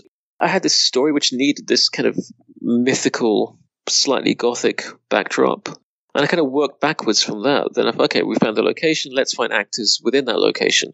That was the easiest part, in a sense. There was like a network of theatres where everyone was connected. They all knew each other, and everyone was just open to doing stuff. And there were no auditions and nothing like that. You would just meet people, see if there was a connection or not. Even though the language was difficult, I mean, I speak a bit of Hungarian, because it was like mostly with ethnic Hungarians in Romania. It was quite easy to direct, because all the actors were friends. They all knew each other. They all trained together, kind of. So they all had the same methods. They all had the same starting points. Whereas with other films, you have actors with vastly different training, starting methods, and sometimes it's like quite difficult to get them to align. But we shot it in 2006. It didn't come out until 2009. There was a very long post-production on that film. And by that time, you were able to not use a Steenbeck, I imagine. Yeah, I can't say I miss Steenbecks. I mean, film, I miss film, but not Steenbecks. No, they drove me crazy. Those trim bins where you'd sometimes the strands of film would just fall in, and it would take ages to kind of untangle them, and the log sheets. I miss the dubbing charts. That was a lot of fun, and we sort of paid tribute to that in Barbarian Sound Studio. But it's interesting, because I think Spielberg, I don't know about now, but I know a few years ago he was insistent on working on a Steenbeck, and I think maybe he kind of grew up with it, but I never got on with it, because Avid was around in 1996, but it was very expensive. It was very new. But now, so it was a very different time. And Varga was the last time I used 16mm, because again, the Red camera had just come in at that point, and then very soon after that, the Alexa really became. Yeah, I think it just became commonplace. So I'm very glad I shot it on 16mm. But even that, we did it by ourselves. I carried all the stock back to Hungary on the train, It was like something like 14 hours on this night train. I think it was 54 rolls of 16mm film in this backpack. And it was so heavy. And there was the fear as well, because Romania hadn't joined the European Union then. So there was this fear that some border guard would just open up the cans. So, at some point at night, in the early hours of the morning, you hear us knock on the door of the couchette on the train. And it's the border guards, we show our passports, we're all kind of groggy-eyed, and he just said, please, please, please do not check the rucksack. And they didn't. And then we got it developed. We got it developed in Budapest. 54 rolls was like roughly 9 hours of film. If I compare that to what we shoot now with an Alexa, it's a lot easier to edit. It's just not much. Just not much there. But it was a very, very sort of I wouldn't say homemade, but it was like a student film. There were 11 of us in the crew. So, okay, I was there, of course, 2 assistants who we all did everything together. 3 for the camera, 2 for the sound, 2 chefs, because a lot of the time we were just cooking in a field and there's someone documenting it on Super 8. We didn't have any tracks, no Steadicam. We just had a tripod and we had 3 lamps. That was it. So sometimes you can feel that in the film. There's some scenes where it's like really dark, and we were using 500T film, which was very with the grain. When you're doing the grade, if you try and lighten it too much, the grain really starts to kind of get noisy. But I'm still glad we shot it on film. It's funny because I remember in New York when we developed Bubblegum, we did it at Gafonti, which is this kind of legendary film lab. I'm pretty sure Abel Ferrara, his early stuff was developed at Gafonti. But that was like just a nice thing for me to have something developed there. What did you end up shooting Barbarian Sound Studio in? We used the Alexa at that point, which then, it was only HD then. Now it's 4K Alexa. I'm massively into all this 4K and 8K. It's more about the calibration and the lenses. And so, I was very happy with the look of HD. The film looks gorgeous. Well, I think a lot of it is just Nick Noland, who was trained on film.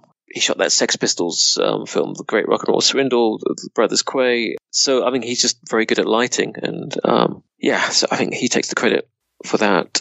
Barbarian was just incredible to look at. And I'm so curious how that project came together. Weirdly, I did it as a competition. I entered this thing for Cobra Beer, where you had to do these idents to come on before a commercial. So like a series of, I can't remember now how many, was it 10? Very short idents, which would be like 1 minute in total. And I just had this idea of this kind of Vincent Price, kind of like a William Castle production, so much more Cutie Pie, Eisenhower period, with zombies, with sinking mud, with using porridge and so on. So we kind of did it as a joke, and that was it. This was before Varga. This was in 2005. And I just left it. But then, just as we finished shooting Varga, I don't know what happened, but it kind of came back to me, and several things kind of connected in my head. And I thought, actually, we can go somewhere with this. We can go somewhere much darker. And I think a lot of it came from the memory of someone playing Kathy Barbarian's voice on the Luciano Berio tape composition called Visage, which is very, I can't describe it, just very possessed, very strange, very atonal, this kind of voice piece. And yeah, if you play it to most people, they just want you to turn it off. But if you put it in a film, that's a very different thing. And it just got me thinking about people like Penderecki when you put his music, when Kubrick used his music, or even now with David Lynch, he used Penderecki in the new Twin Peaks. Then suddenly people get it. That atonal, dissonant sound kind of activates the imagination if it's paired to an image. So that was the starting point for Barbarian, and it just got me thinking about sound and the association of sound and how the context changes its potency in your head. So the sound of a knife going into a cabbage, if you're watching a cooking show, that's not going to disturb you at all. If let's say you're hearing it on the radio and you hear that knife, it's a cooking program, then fine. But if you're being told that exact same sound is going through a human being, then of course it's completely changing. So that idea of the innocence of sounds, the association, the corruption of sounds, leading to the corruption of the people doing it, the potential corruption of the audience. I just thought it was quite rich. There were many places we could go with it. I think the central image for me was middle-aged men destroying vegetables, which was a kind of like a ridiculous image. But at the same time, your knowledge of what is happening with this extremely thuggish, repellent, misogynistic violence is so suddenly you kind of, should I laugh? Should I be disturbed? And you're not quite sure when you're watching it where to go with it, which is kind of interesting for me. How did you end up getting Toby Jones to be your lead? That was Shaheen Baig. She was the casting director. I mean, I don't think Toby minds my saying this, but originally I asked someone called Adam Bowman, because the character of Gilderoy was kind of loosely based on him. But I realized very quickly that he's not an actor, and when you ask someone to act as themselves, it's very interesting how they just suddenly stop being themselves. Whereas Toby, of course, he's a great actor. So I think Shaheen recommended him. He read the script. He was very enthusiastic. So it was very easy to get him. That was not an issue at all. Normally it is with an actor, you have to kind of beg and wait for weeks on end. But no, he was straight in. And where did you shoot that one at? We shot it at 3 Mills Studio in London. We were going to shoot it we tried Italy, but that didn't really work out. Then Hungary, we came pretty close to doing it there. We were looking at locations and everything. That didn't work out. And we had to start from scratch and just build, because I think in Hungary it was a ready-made studio, which was quite old. We built it from scratch. That was Jennifer Kernker. She was the production designer, kind of loosely modeled on a mixture of Berio's studio, that's Luciano Berio, with Luigi Nono and Bruno Maderna. I'll come on to Maderna quite soon, because actually he did a Giallo soundtrack. He did Giulio Questi's Death Laid an Egg, which has got a connection weirdly to, it's all about poultry. It's kind of silly, but the film within the film in Barbarian is poultry. And where Gilderoy comes from, Dorking, this chicken, which is the emblem of that town. This is in real life. But the chicken actually comes from Milan, which is where the studio was. And then there's that Questi film. Anyway, we modeled it on this studio, but it was like a super studio. It was not a realistic studio. So we also, no studios have this kind of valve technology and have Foley tables and so on. So we were cheating it a little bit. But it was very difficult to find a lot of that gear. Most of it ended up in skips or with private collectors. So a few things we got which were there when Berio and Nono and Maderna had that studio, like the Brule and Kyle oscillators. But yeah, that was not easy finding all that gear. And I think what's interesting for me is I look at that control room and all that stuff could fit on an iPhone now. But it's interesting because it's all gone, that stuff, but the fetishism is still there. You look at apps for sound or plugins, they still have the visual identity of those pieces of equipment. Right, the knobs and the VU meters, and yeah, it was very nice to see all of that. And I was curious as far as how much of that was real and how much of it was window dressing. Some was definitely window dressing, absolutely. They're just like bulk.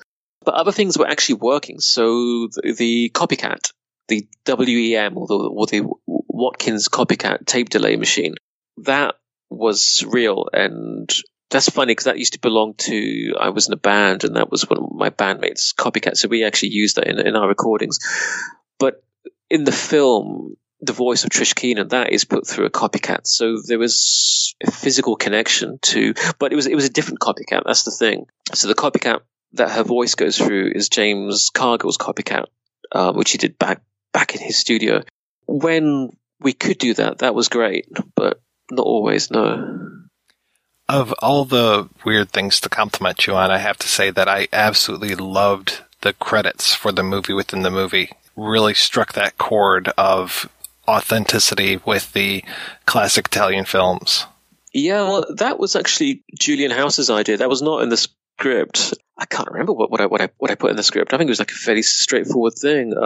I asked Julian to do tape boxes for the film. There were a lot of props, these Italian tape boxes and British tape boxes. So we just got talking really, and I don't know. I think we spoke about the Uri Hertz film, The Cremator, the 1968 film. And that had, I think Jan Schwankmeyer did the credits to that. I'm not sure. But anyway, we spoke about it, and he's just said, why don't you do a fake, instead of doing real credits, why don't you do fake credits?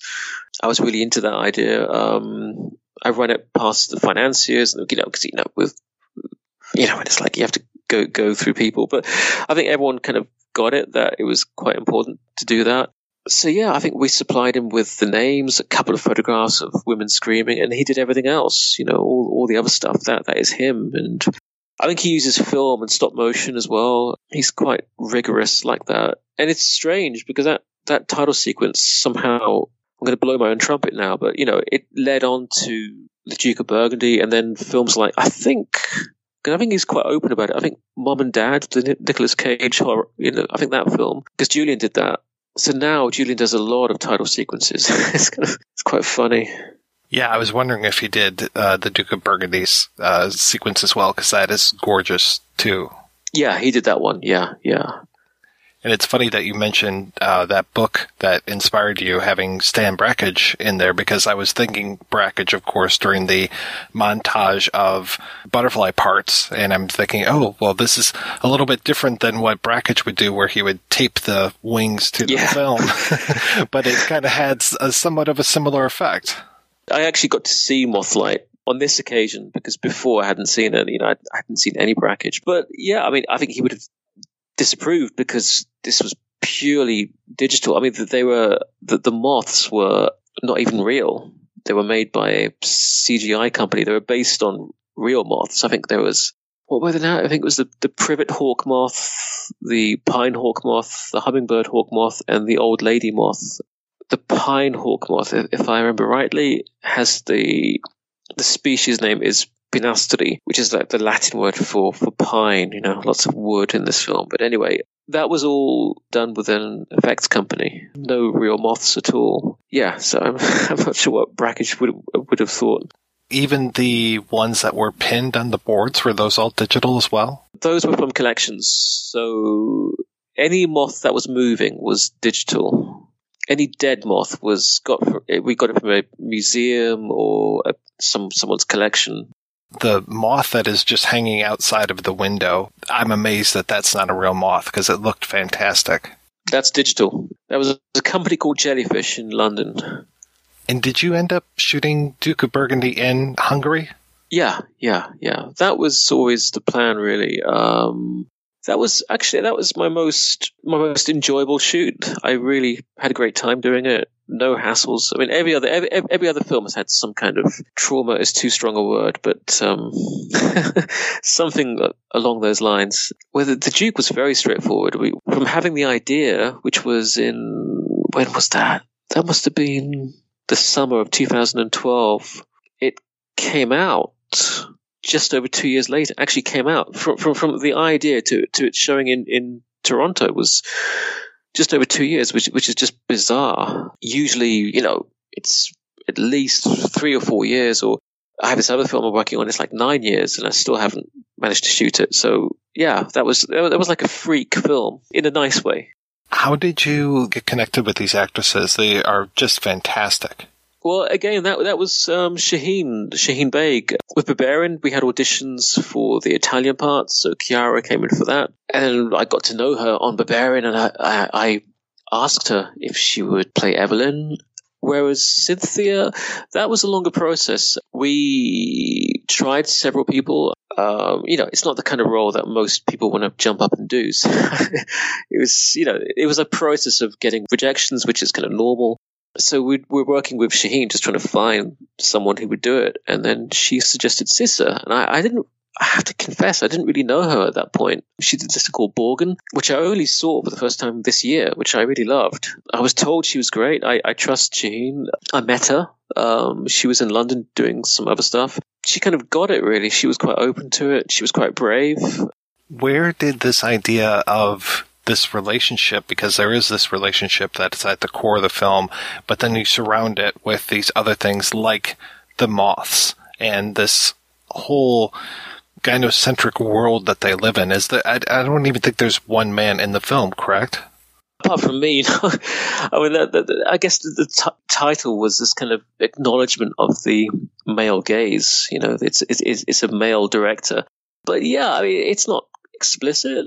You just kind of realize at some point, just no men. Does that mean it's a world without men? Does it mean just men are in the next village? Is there some kind of segregation between genders?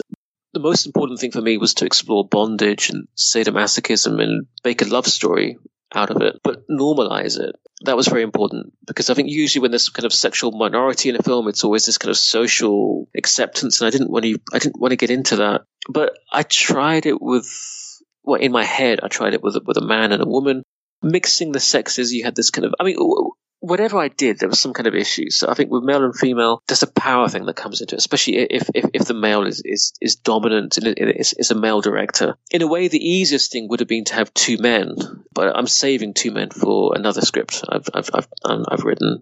So I had two women, which comes with its own baggage. I mean, more and more now, the days of men making films of women as lovers are kind of sort of somewhat numbered, especially after Blue is the Warmest Color, which came out as we were doing the Duke of Burgundy. I mean, some people completely savaged me for doing this film, but whatever. What can you do? But I just wanted to start the film with kink that I kind of knew that a lot of people would not be into, without trying to make it unusual. The golden showers, the face sitting. So I'm guessing, 70, 80% or whatever, 90% of the audience are going to be a bit taken aback. But as you get into it, you can recognize the mechanics of the push and pull of compromise in a relationship, and you apply it to your struggles, whether it's careers or some other kind of sexual stuff or having kids. So really, it was just about compromise in a relationship, and I wanted to be quite neutral, which is what I like to do if I can. So I'm just asking the audience who should give in. So if someone harbors masochistic sexual fantasies, should they put a sock in it? I mean, not literally, but give the other person a bit of peace and quiet and just keep it quiet, or should the other person indulge those fantasies? And I'm trying to look from both points of view. In hindsight, maybe I did it too much from Cynthia's point of view. I was kind of interested in the idea of the domina, this kind of archetypal female figure of fantasy that we've seen, a lot since the 60s or even the 50s. Everything from Betty Page to those Nazi fetish films. Is it? Oh, I forgot what it's called now. Is it Ilsa? Yeah, which I actually haven't seen. I know about them. The Jess Franco women in prison films. And just looking at, as far as I know, I haven't seen all those films. But what was interesting is they're very much constructs of a male fantasy, and they would never break out of character. They were always in character. But I was interested in going in someone forgetting their lines, in someone somehow their real voice breaking through, the fear of performing, the fear of putting on a persona which is not you. It's a given that golden showers are normal in this world. It's not a big deal. It's not about that. It's about the fact that you have this pressure to perform for someone else, which can be quite daunting. I'm kind of looking at that really, but I'm trying to do it, with some, hopefully some tenderness, some humor. I mean, my job is also to provoke my characters and to put them in situations which are a bit ridiculous. Like, what if you're tied up and there's a mosquito buzzing around and biting you? A lot of it is just logically looking. I try not to laugh at the characters, but I try to laugh at the situations they find themselves in. Did you have any help or consultation on this? I know there's a credit in the credits about a human toilet expert, but did you have anybody else look at the script and go, "Oh no, this isn't right. It should be this"? No, not really. No, it's all steeped in artifice. It was more about this emotional truth, which I assume can only come from the person writing it. I know when it came out, I remember some people, I think it was in San Francisco, someone who wrote it who was very, very much part of the bondage and discipline community was saying that they had a problem with this one scene where they always have the safe word, which is kind of, it's like sacrilege to break that safe word in that kind of role play. And there's a scene where Cynthia gets her revenge on Evelyn, and the safe word doesn't work. She says it, and then Cynthia carries on. It's not, nothing terrible happens. It's just a smelly sock over her face. But at the same time, I remember someone was quite shocked that I was abusing that the sanctity of that safe word. But it's a film where characters don't always do the right thing. I'm not saying she did the right thing there. It's a whole tradition of, you have the films which employ those fantasies, which tend to be kind of genre films, but you also have the more serious films which really look at it. So, such as, Maîtresse, the Barbara Schroeder film. You have people like Monica Troit, who was dealing with bondage quite a bit, sometimes in documentary, but there was that film with Udo Kier she made with Elfie Mikesh, was it called Seduction, the cruel woman? You had Bruce LeBruce, who was doing that a lot. I mean, my first ever job on a film was on Bruce LeBruce's Skin Flick, which was heavily sadomasochistic. So, I think there's a great tradition of golden showers in cinema. Look at Barbara Broadcast with Wade Nichols and C.J. Lang, or Almodovar's first film, Taxi Zunklo, the Frank Riplo film. So, and at the same time, I'm not trying to be transgressive. I think this is people having a great time. To me, there's nothing transgressive about that. I'm just exploring a different level of sexual communication.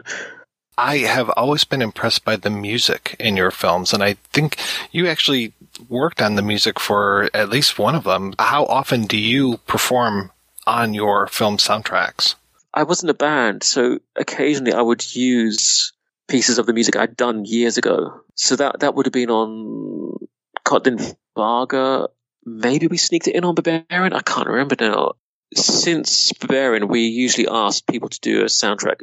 Varga was different. It was an existing piece of music by Steve Stapleton and Jeff Cox.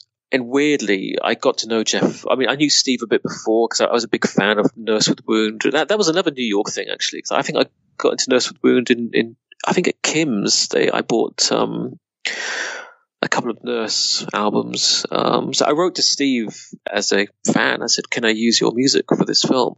And he was very generous and said yes. But I got to know Jeff. It turns out Jeff writes with Lucille Hadji Halilovic, who made Innocence and Evolution, and she often works with Gaspanore as well.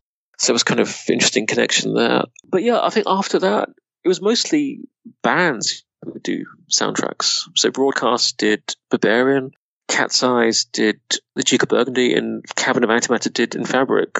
But Barbarian is a very strange one because Trish Keenan died a few weeks before filming.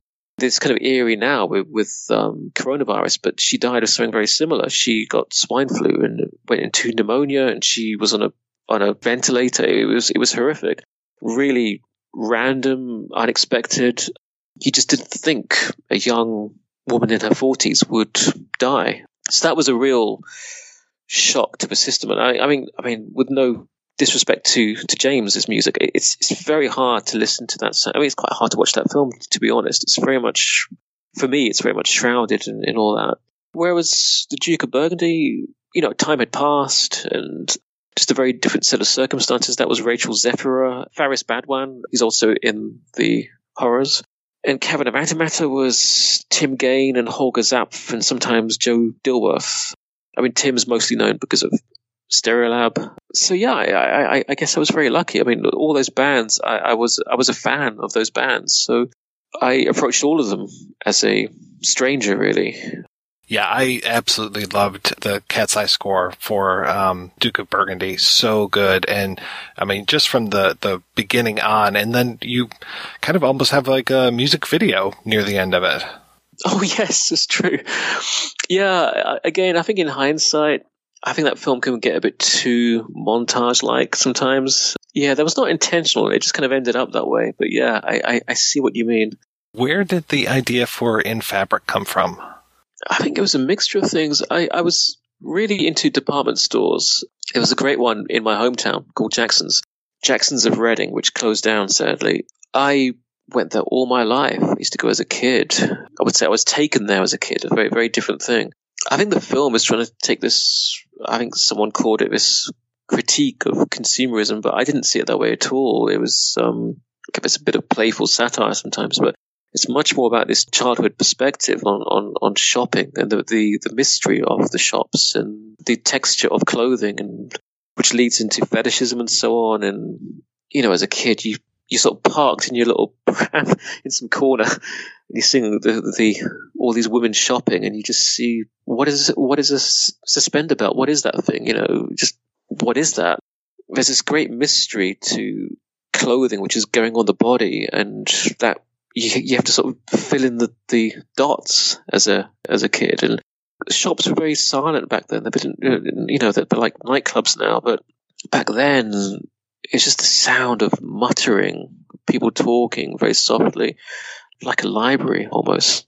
Those catalogues, which had this very thin, glossy paper, this kind of 80 GSM weight, and the sound of those pages turning. So it really led into this, I think, what we call ASMR now. I mean, or is it autonomous sensory meridian response, which I didn't realize all my films had it.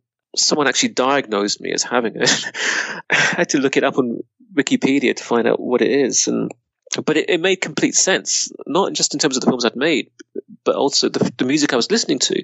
Again, Nurse with Wound, Robert Ashley, things like Automatic Writing, Luke Ferrari, it all had that very essential, and I would stress, not sexual, but, essential tactile approach to certain sounds, which would kind of put you in a semi-trance, I would say. So the film really goes in that direction. I was watching a lot of YouTube videos. There was that, but going back to the fetishism thing, it's not a fashion film. It's a film about our visceral response to clothing, how we feel when we put it on. Are we able to escape ourselves, escape our day-to-day problems, especially this year, my God? Or are we somehow reminded of ourselves and trapped? Are we prisoners to our perception of our bodies? Like body dysmorphia. So I think the second couple in the film, you have this gentleman who has a hosiery fetish, which he's rather embarrassed about, and he can't really communicate to his fiancée. She has body dysmorphia, which she's more than willing to communicate, but he doesn't get it. So I thought that was quite realistic. Couples who don't really get each other, they have their daily neurotic obsessions, which the other person doesn't comprehend. I was just fascinated by fetishism, association of clothing, how clothing of someone can disgust you, how, like with Sheila when she gets Gwen's underwear in the laundry, and also dead people's clothing, how powerful that is. The dream in the film with Marianne Jean-Baptiste's mother and her dress. I buy a lot of secondhand clothing, and sometimes you see stains on that clothing. Sometimes you smell body odor on the armpits, and you have this proxy intimacy with someone who might be dead, who you will never see that person ever, but you can smell that person in the most intimate way possible, which is just very odd.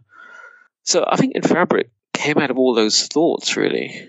At the same time, I wanted to make, like a sort of fairly straight-ahead genre film. Whether I succeeded or not is another thing, but I wanted to kind of use those thoughts as the fuel for that kind of genre piece.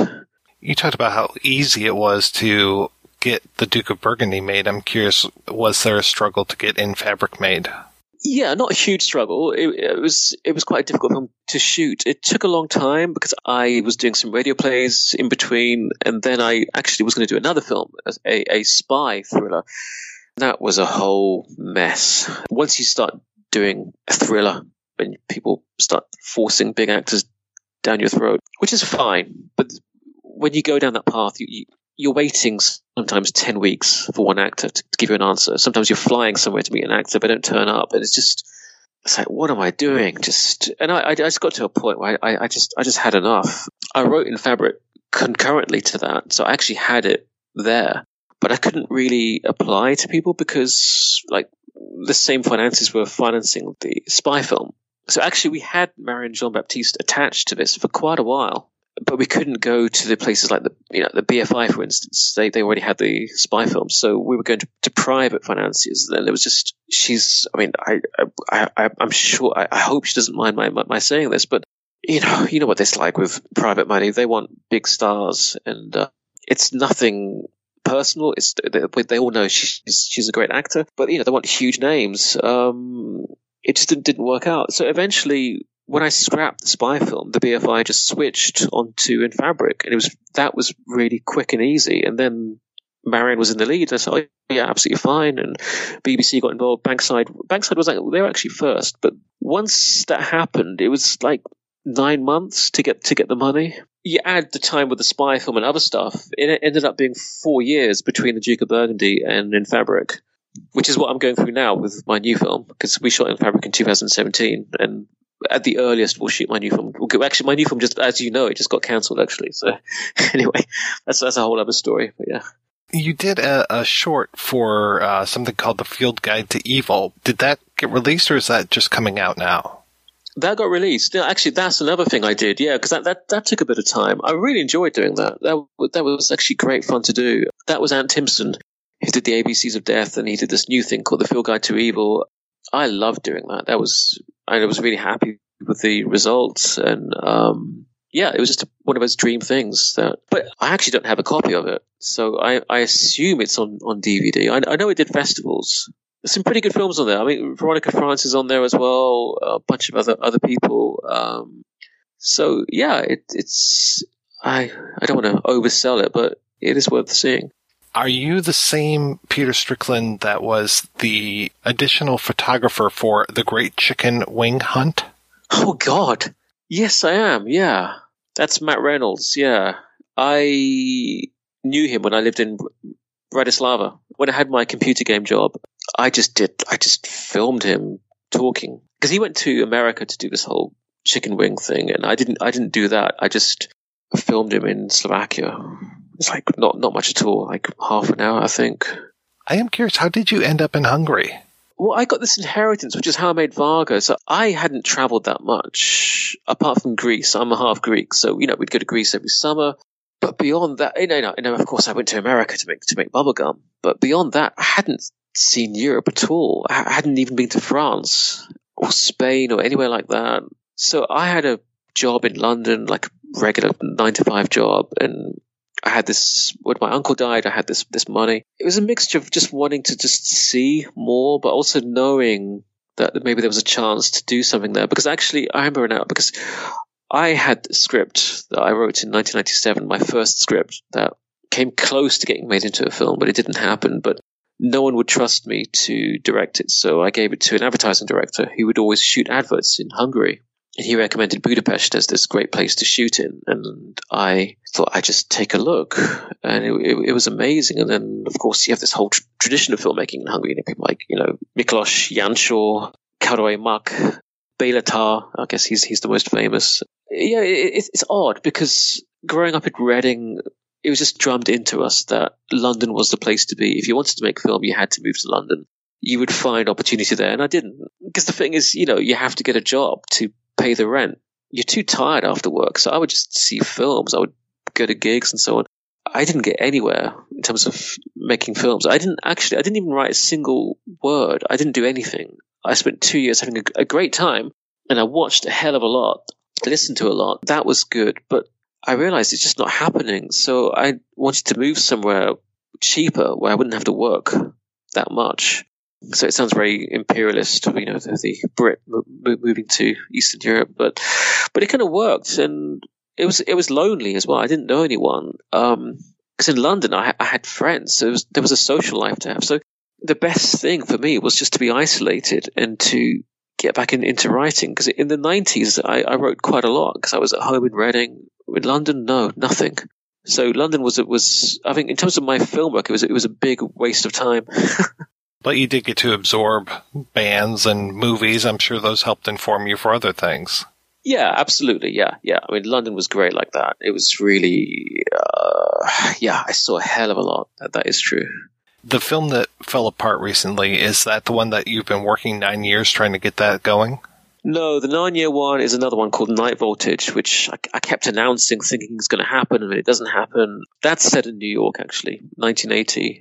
I think around that time, when I wrote it 9 years ago, I was watching a lot of gay porn, specifically stuff like Wakefield Pool, Peter Jerome, Jim Bidgood. I think the whole aesthetic, especially watching Bijou, my God, it was extraordinary. So it's kind of interesting to me, because I think I mentioned porno, and people tend to sort of suddenly try to get you to shut up. I've done it at film schools, and I'm not trying to be provocative. It's like, when I say porno, I'm not talking about internet porn. I have no knowledge of that. I'm talking a very specific period in the 70s, mainly gay, but also straight as well. I don't know what it was. I think people were on fire then, but just the imagination was so volatile. It could go into some really crazy, crazy places. And it's not about whether you're turned on or not turned on. That's kind of by the by. It's just the cultural aspect as well. I think in the way people would merge between the gay stuff and the straight stuff, people like Annie Sprinkle or Wade Nichols, Jamie Gillis as well. But you could tell there was this very strong sensibility that came from people like Warhol. I think with Wakefield Pool, he was working with Warhol. He was also in ballet. But it's a tradition that I loved from New York cinema that would go back to the Kuchar brothers, to Jack Smith, where people would build sets in their own apartments, and your own living space would turn into this portal, into this cinematic fantasy world. So Bijou has that. He shot it in his own apartment, and so I was really fascinated by this kind of covert world. It's not the kind of thing that's going to get you much funding. That's why it's taken 9 years. But I wanted to make something very male. It was almost like a companion piece to the Duke of Burgundy. But yeah, we're still trying to get it made. I don't know. It's funny, there was a moment in Duke of Burgundy where I was reminded of Pink Narcissus, the Bidgood film. All right. I imagine that you've seen that and enjoyed that one as well. I have it on my shelf. I can see it, actually. Yeah. I have the BFI version. Yeah, the Scala used to show that, but I never actually saw it at the Scala. I bought it on DVD much later. And there was a book as well of his photographs, which I'd love to get hold of. It's fantastic. Yeah, I would love to get my hands on that book. It's that Jack Smith book as well, the Beautiful Book, which is extremely rare. Bob Miser was another one. Because I did a music video a year ago, which is very much this kind of Bob Miser tribute, because, again, the Joe D'Alessandro connection, because I think he started off doing these physique films with Bob Miser. But I was really interested in the idea of, back then, it was you could get prosecuted for having this kind of material. So they'd somehow use heterosexual tropes of cops and robbers or that kind of rough and tumble stuff as a way to kind of arouse the audience. We did this music video of two men in the changing room, man spreading and getting annoyed with each other, and it ends up in this fight. But of course, they're both naked. But yeah, the Miser stuff was great as well. Like 42nd Street Hood, great title as well. He did magazines as well. What was that thing he was part of? Was it AMG, the Athletics Model Guild? So they'd have these kind of brochures where you could order film. You could get like a Super 8 cartridge or a 16mm roll. So a lot of it was physique, bodybuilding types. But again, it would launch into sort of, a bit of frat boy initiations or two college dorm mates having a fight, which would end up, with them stripping each other naked. But yeah, it's Bob Miser, yeah. Very interesting stuff. Very, very different what we talked about earlier, like Jerome or Pool, which is much more evocative and poetic and abstract. The Bob Miser stuff is pretty straight ahead. What are you doing now? Now, especially since what you're working on isn't there anymore.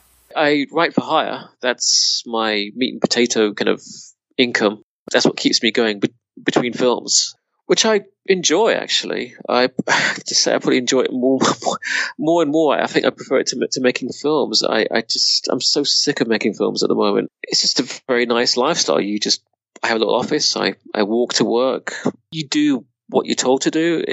But there's nothing at stake. It's not my baby. It's not my vision. So I don't mind if someone tells me what to do. But when it's my work, when it's my baby, I get quite affronted, to be honest, when I'm told to change things. But I think more and more we're just kind of, it's heading in that direction. It's just getting harder and harder. I mean, with this film that got cancelled, we had the money. It's just a whole bunch of things backfired, including it wasn't just a pandemic, a whole bunch of stuff went wrong before. But that was all set to go. We had a cast, we had finance, but whatever. These things happen.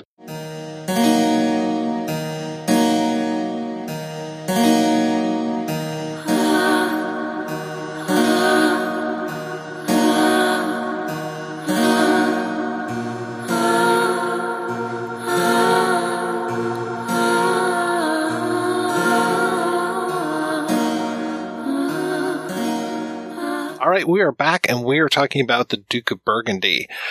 I kind of brought this up with Strickland, and I am curious. We talked, like I said, last week, we talked about Fassbinder and the Bitter Tears of Petra von Kant, and there's the question, and I think that if you want to do hot take, you can be like, it is so not right for a man to tell a woman's story, especially these days. It's not right for that to happen.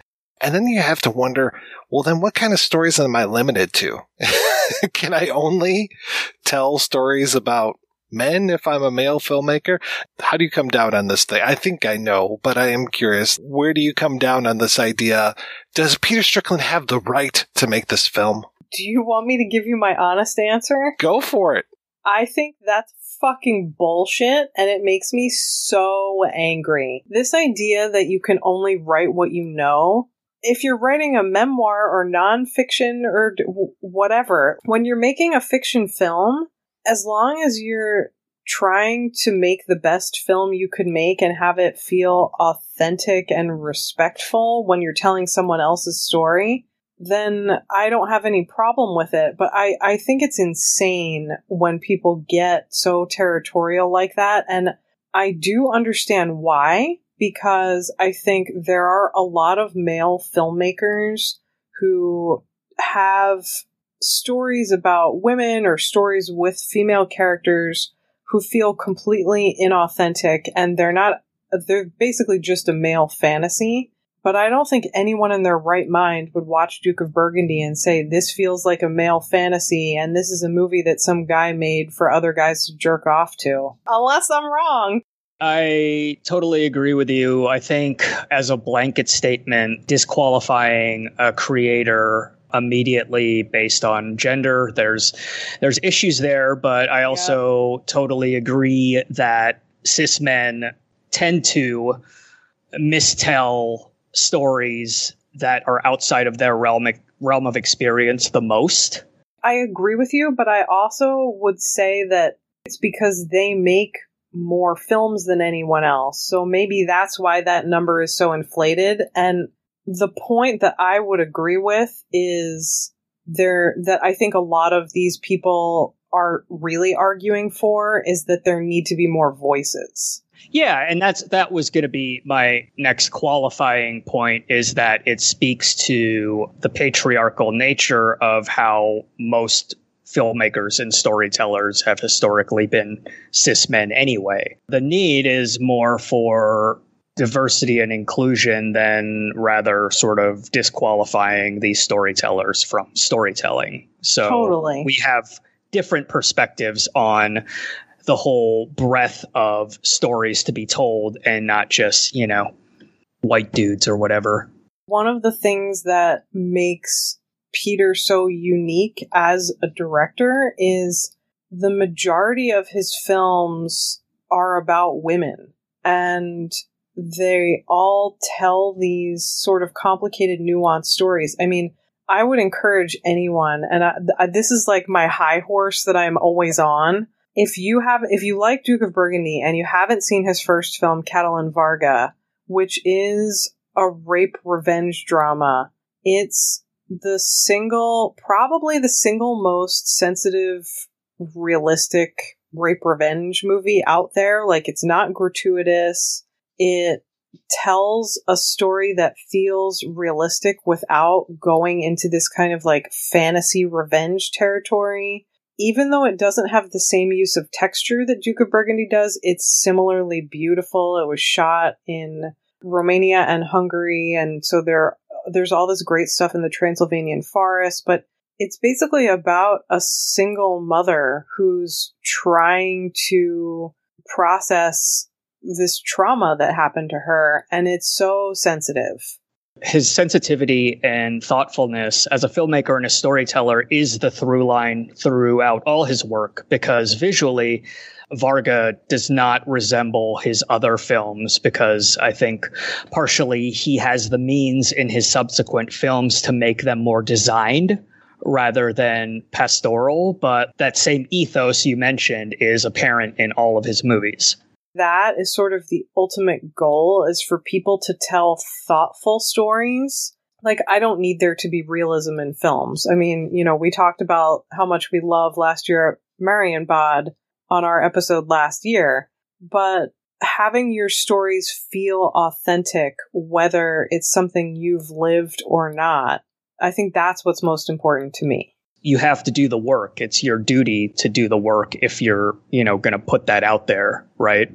I think of someone like Sean Baker, who's also a white man, and his Tangerine and Florida Project and even Starlet, and how he immerses himself in these cultures that are not natural to him in order to tell these stories from a lens that is kind of from the vantage of a very respectful, thoughtful tourist and not someone who's lived it. I can see all of that on one side, and then on the other side, you get things like Joe Ramsey's things breasts can't actually do, like with that whole idea of like men writing women characters or writing women and just having no idea how they work, like physically how they work. It's really embarrassing a lot of the time. Yeah, like, women, with their breast throbbing in resentment, like those kind of things. The noises that apparently, Sam, when your nipples get hard, they make all kinds of noises. It sounds like somebody scraping a diamond down a glacier. Can you play it for us, just like the moth scene in Burgundy? But really high pitched.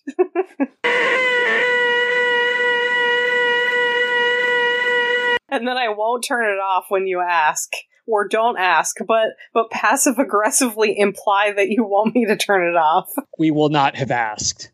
Jim, you made a movie, Library Hours, about two women characters. I mean, did that even pass through your head at all when you were putting it together? Were you just like, I'm going to tell a story. It doesn't matter that I'm a man and my characters are women. After all, I'm a man and you're a woman. At least last time I checked. I definitely had a lot of concerns, and I still do, and that's, part of my own approach is I do try and be thoughtful and respectful and sort of do my research as a cis male filmmaker to kind of see where my experiential blind spots might be, without sort of digressing too much. I think there are stories that just aren't my stories or things I don't feel equipped to tell. But what I'm hearing from both of you, which I also agree with, is that at a high level, the most important thing is that you're thoughtful and respectful in your approach. And so when I set out to make Library Hours, that was kind of like the main thing that was sort of driving the ideation and the execution of that. But at the same time, part of why I make movies, it wasn't always this way, but it's sort of since become this way of subverting the more normal approach that male filmmakers take, especially with my experiences, just like as a film nerd talking to other cis male film nerds and kind of hearing their personal tastes and how informed by either subtle or blatant patriarchy or misogyny those tastes are, and how often things that challenge their worldview either is met with disgust or aggression or just flies over their head completely. Case in point, I have like a really strong aversion to Fight Club fans because of how completely they ignore the satirical aspect, of the source material, first of all, that's written by a gay author, and how it's this whole, send up of or rumination and criticism of machismo and things like that, or the incel idolization of like a Travis Bickle or Scott Pilgrim or Joker or even like a Patrick Bateman. I am so sorry to interrupt you, but I'm so happy that you included Scott Pilgrim in that. You get a gold star.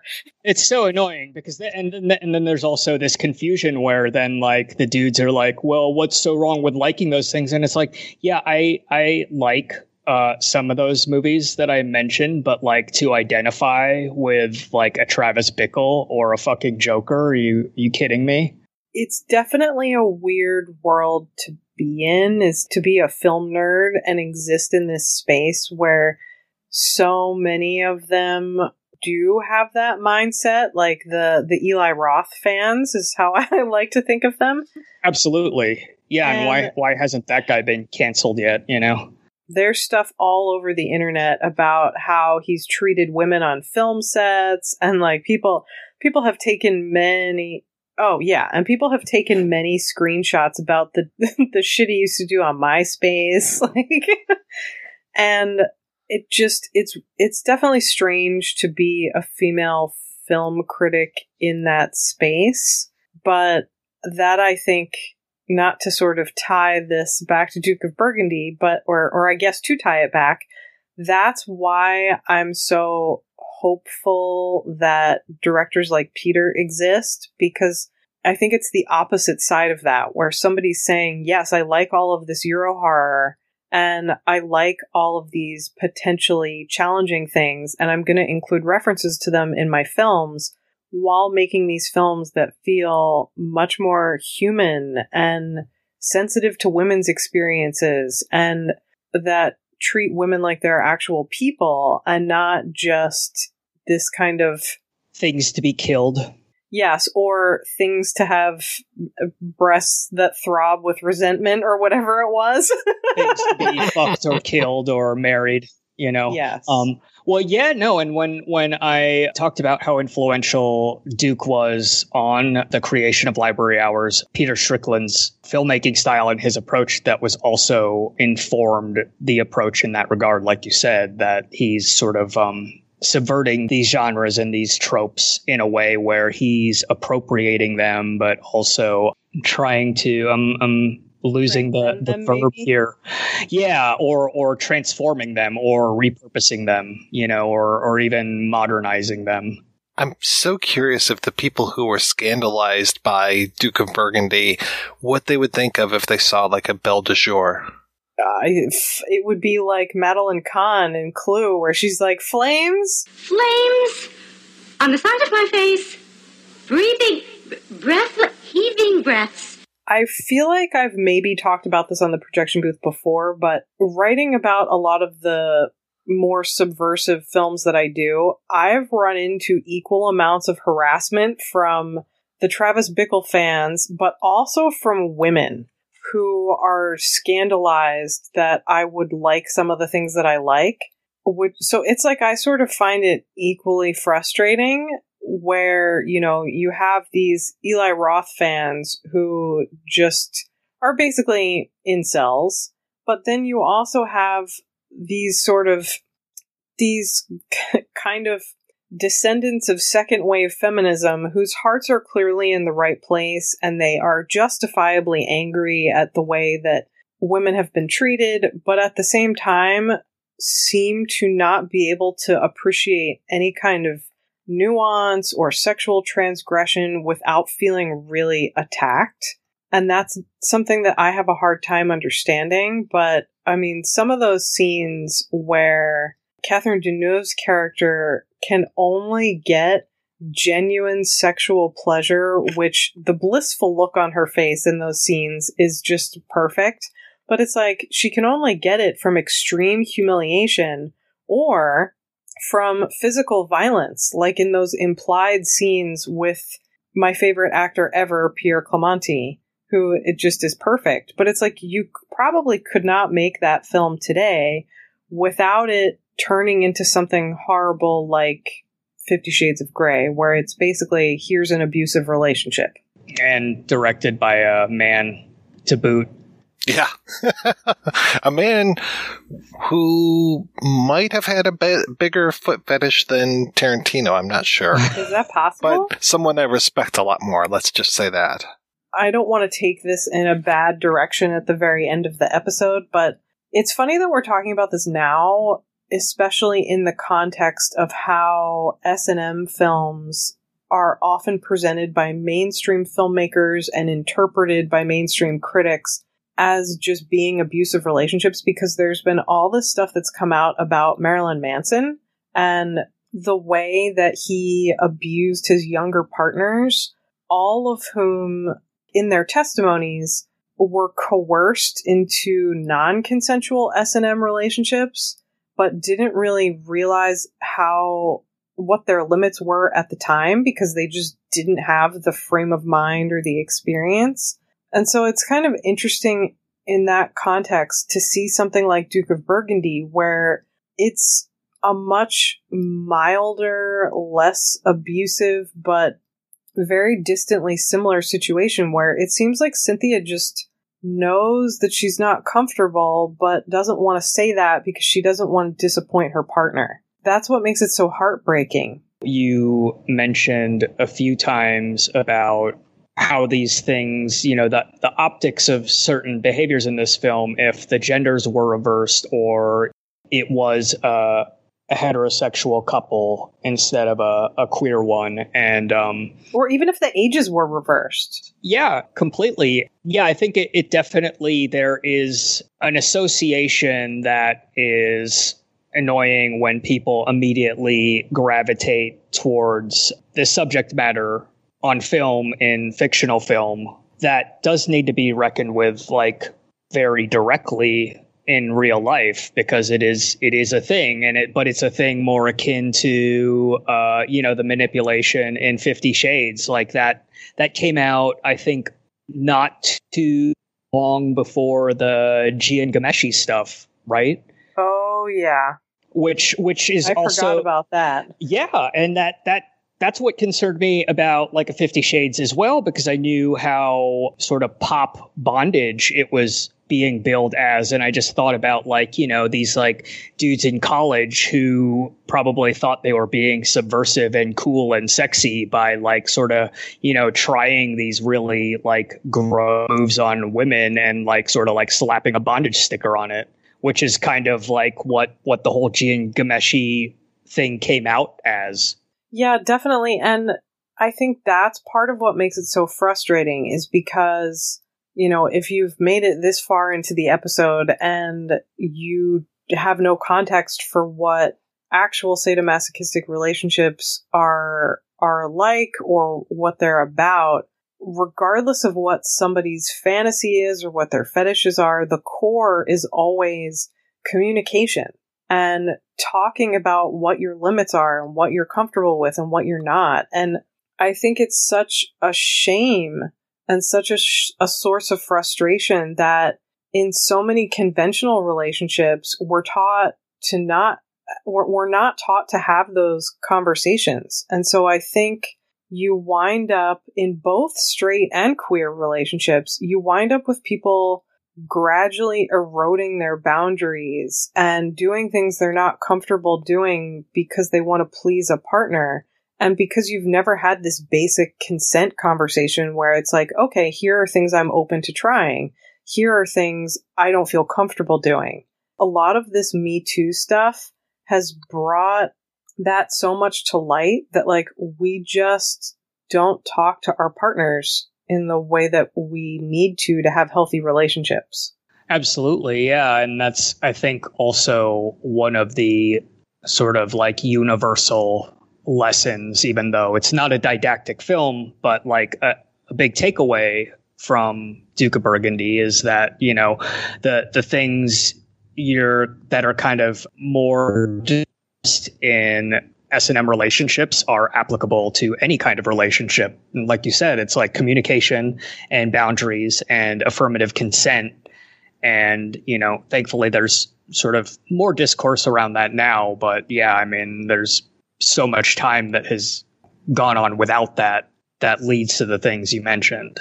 Yeah, and it's not just sex stuff either when it comes to like your limits and what you're willing to do, what you're not willing to do. I mean, I don't do housework. I'm just kidding. I don't do windows. Mike doesn't own a vacuum white. That's your real name. That's right. Actually, vacuuming is my favorite thing. I love when you can make the lines on the carpet and then kind of do cross hatching. I love that. Lines in the carpet. It's very satisfying. Yeah. If either of you ever want to come vacuum at my house, I do not take the same sort of pleasure in this cross hatching. You could have one of those robotic things. I don't even. Yeah, you can name those, can't you? I think you can. Pretty soon they'll be sentient. Pretty much are already. But also, if there was a Roomba or some sort of automatic underwear washing device, then there would be no plot for Duke of Burgundy. And where would we be? Actually, Sam, that's a really good point. And I'm not being a jerk because that takes us back to my question about electricity because she does mention a washing machine, doesn't she? She does. Okay, there we go. Bingo, bango. Old-timey washing machines where it's just like hot water and you have that scout. Oh, the washing board. I've got one of those. Or the ringer thing. Yeah. My great-grandmother's in my kitchen, which is decorative, and I do not do wash on it. But I suppose if I ever got my own Evelyn, then she could wash my underwear on this 1920s washing board. Okay, we're going to take another break and play a preview for next week's show. One of the most important contemporary films of its time. I wouldn't last 6 hours down there, let alone 6 months. An epic adventure of survival and self-discovery. The Disney Channel will proudly present Charles Martin Smith in an outstanding motion picture directed by Carol Ballard, Never Cry Wolf. That's right, we're going from BDSM of Duke of Burgundy to Disney, what they look at, Never Cry Wolf. Until then, I want to thank this week's co-hosts, Sam and Jim. So, Sam, what has been keeping you busy lately? I have a book coming out called The Legacy of World War II and European Art House Cinema, which should be out from McFarland later this spring. And there are actually a lot of films like Duke of Burgundy in it because the whole focus is on World War II themed films made in Europe from 45 to 85. And so a lot of them cover similarly kind of sexually transgressive ground. But I also feel like I have to mention, and this came out a while ago, but for Senses of Cinema, if you're not familiar, it's this really incredible online film journal that's an academic journal. There's so much great writing in there. But they do these themed dossiers, and I contributed to one on Peter Strickland's work that you can read the whole thing on Senses of Cinema for free, but it also got turned into a book that's just called Strickland.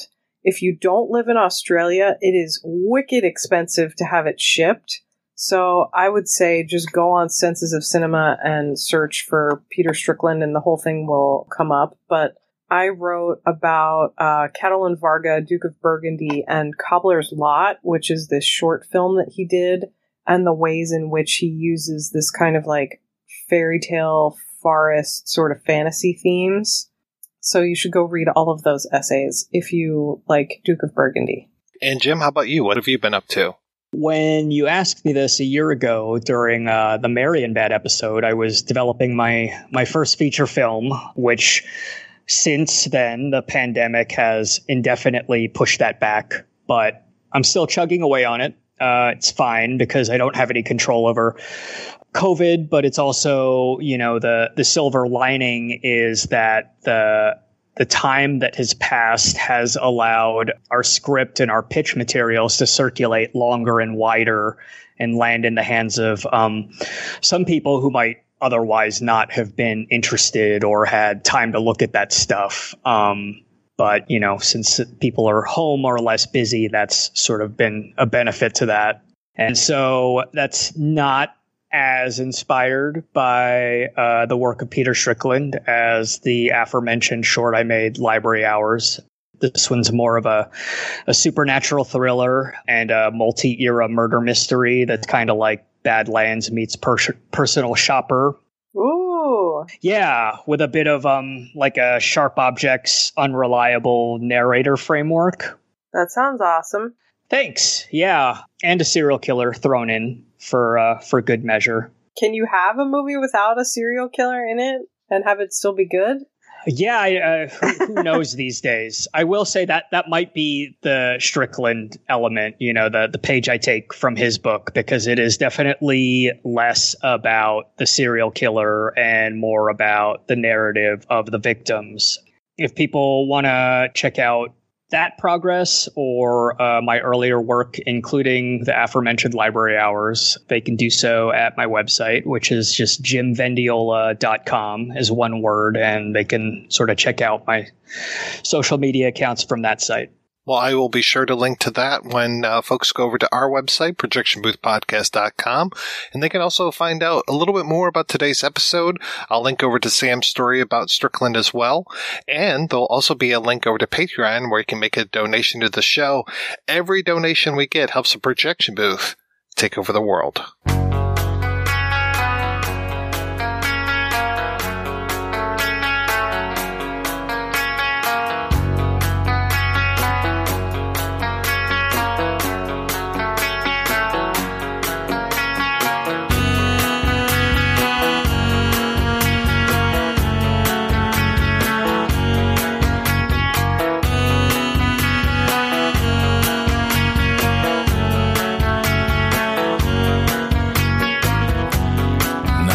Sacred,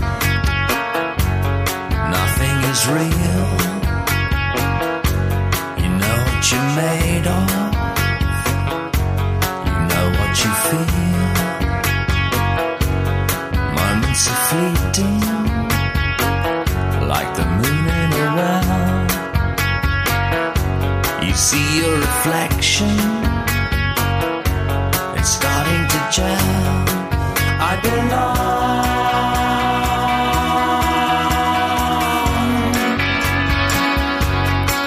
I belong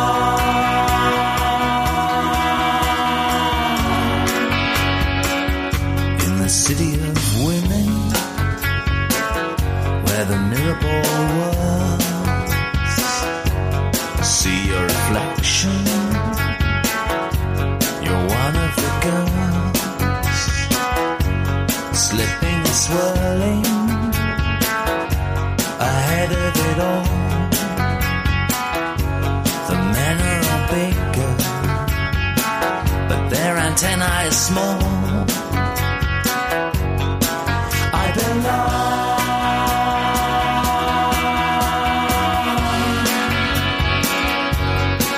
I belong.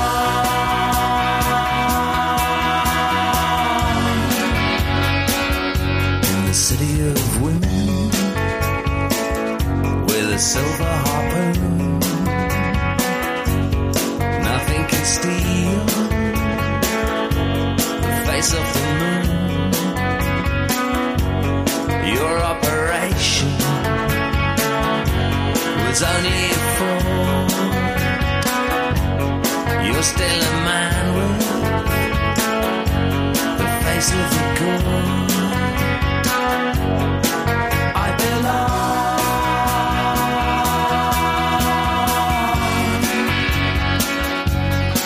I belong.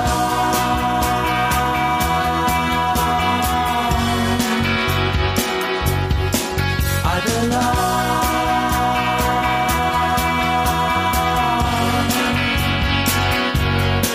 I belong.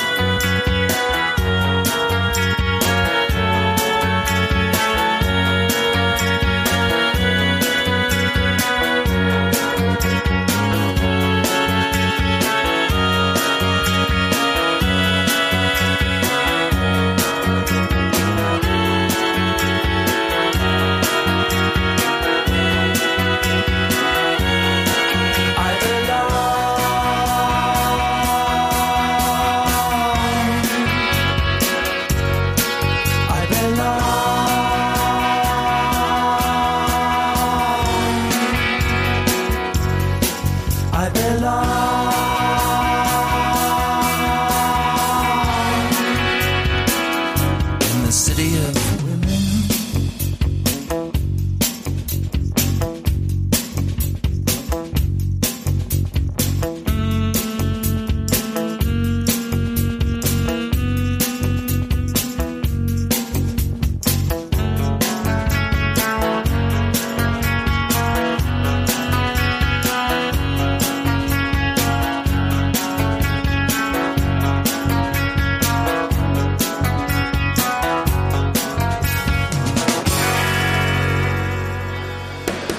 If you enjoy this show and want more people to know about it, head on over to iTunes, leave a comment, and rate it 5 stars. Make sure you like and share us on Facebook, and don't forget to follow us on Twitter. Just search for Christopher Media. Thank you in advance for supporting Christopher Media by clicking on the PayPal button and by clicking through to all the sponsors who support ChristopherMedia.net. Most importantly, we would like to take the time to extend an extra special thanks to you. Christopher Media could not exist without your support. Thank you for visiting ChristopherMedia.net, and thank you for listening.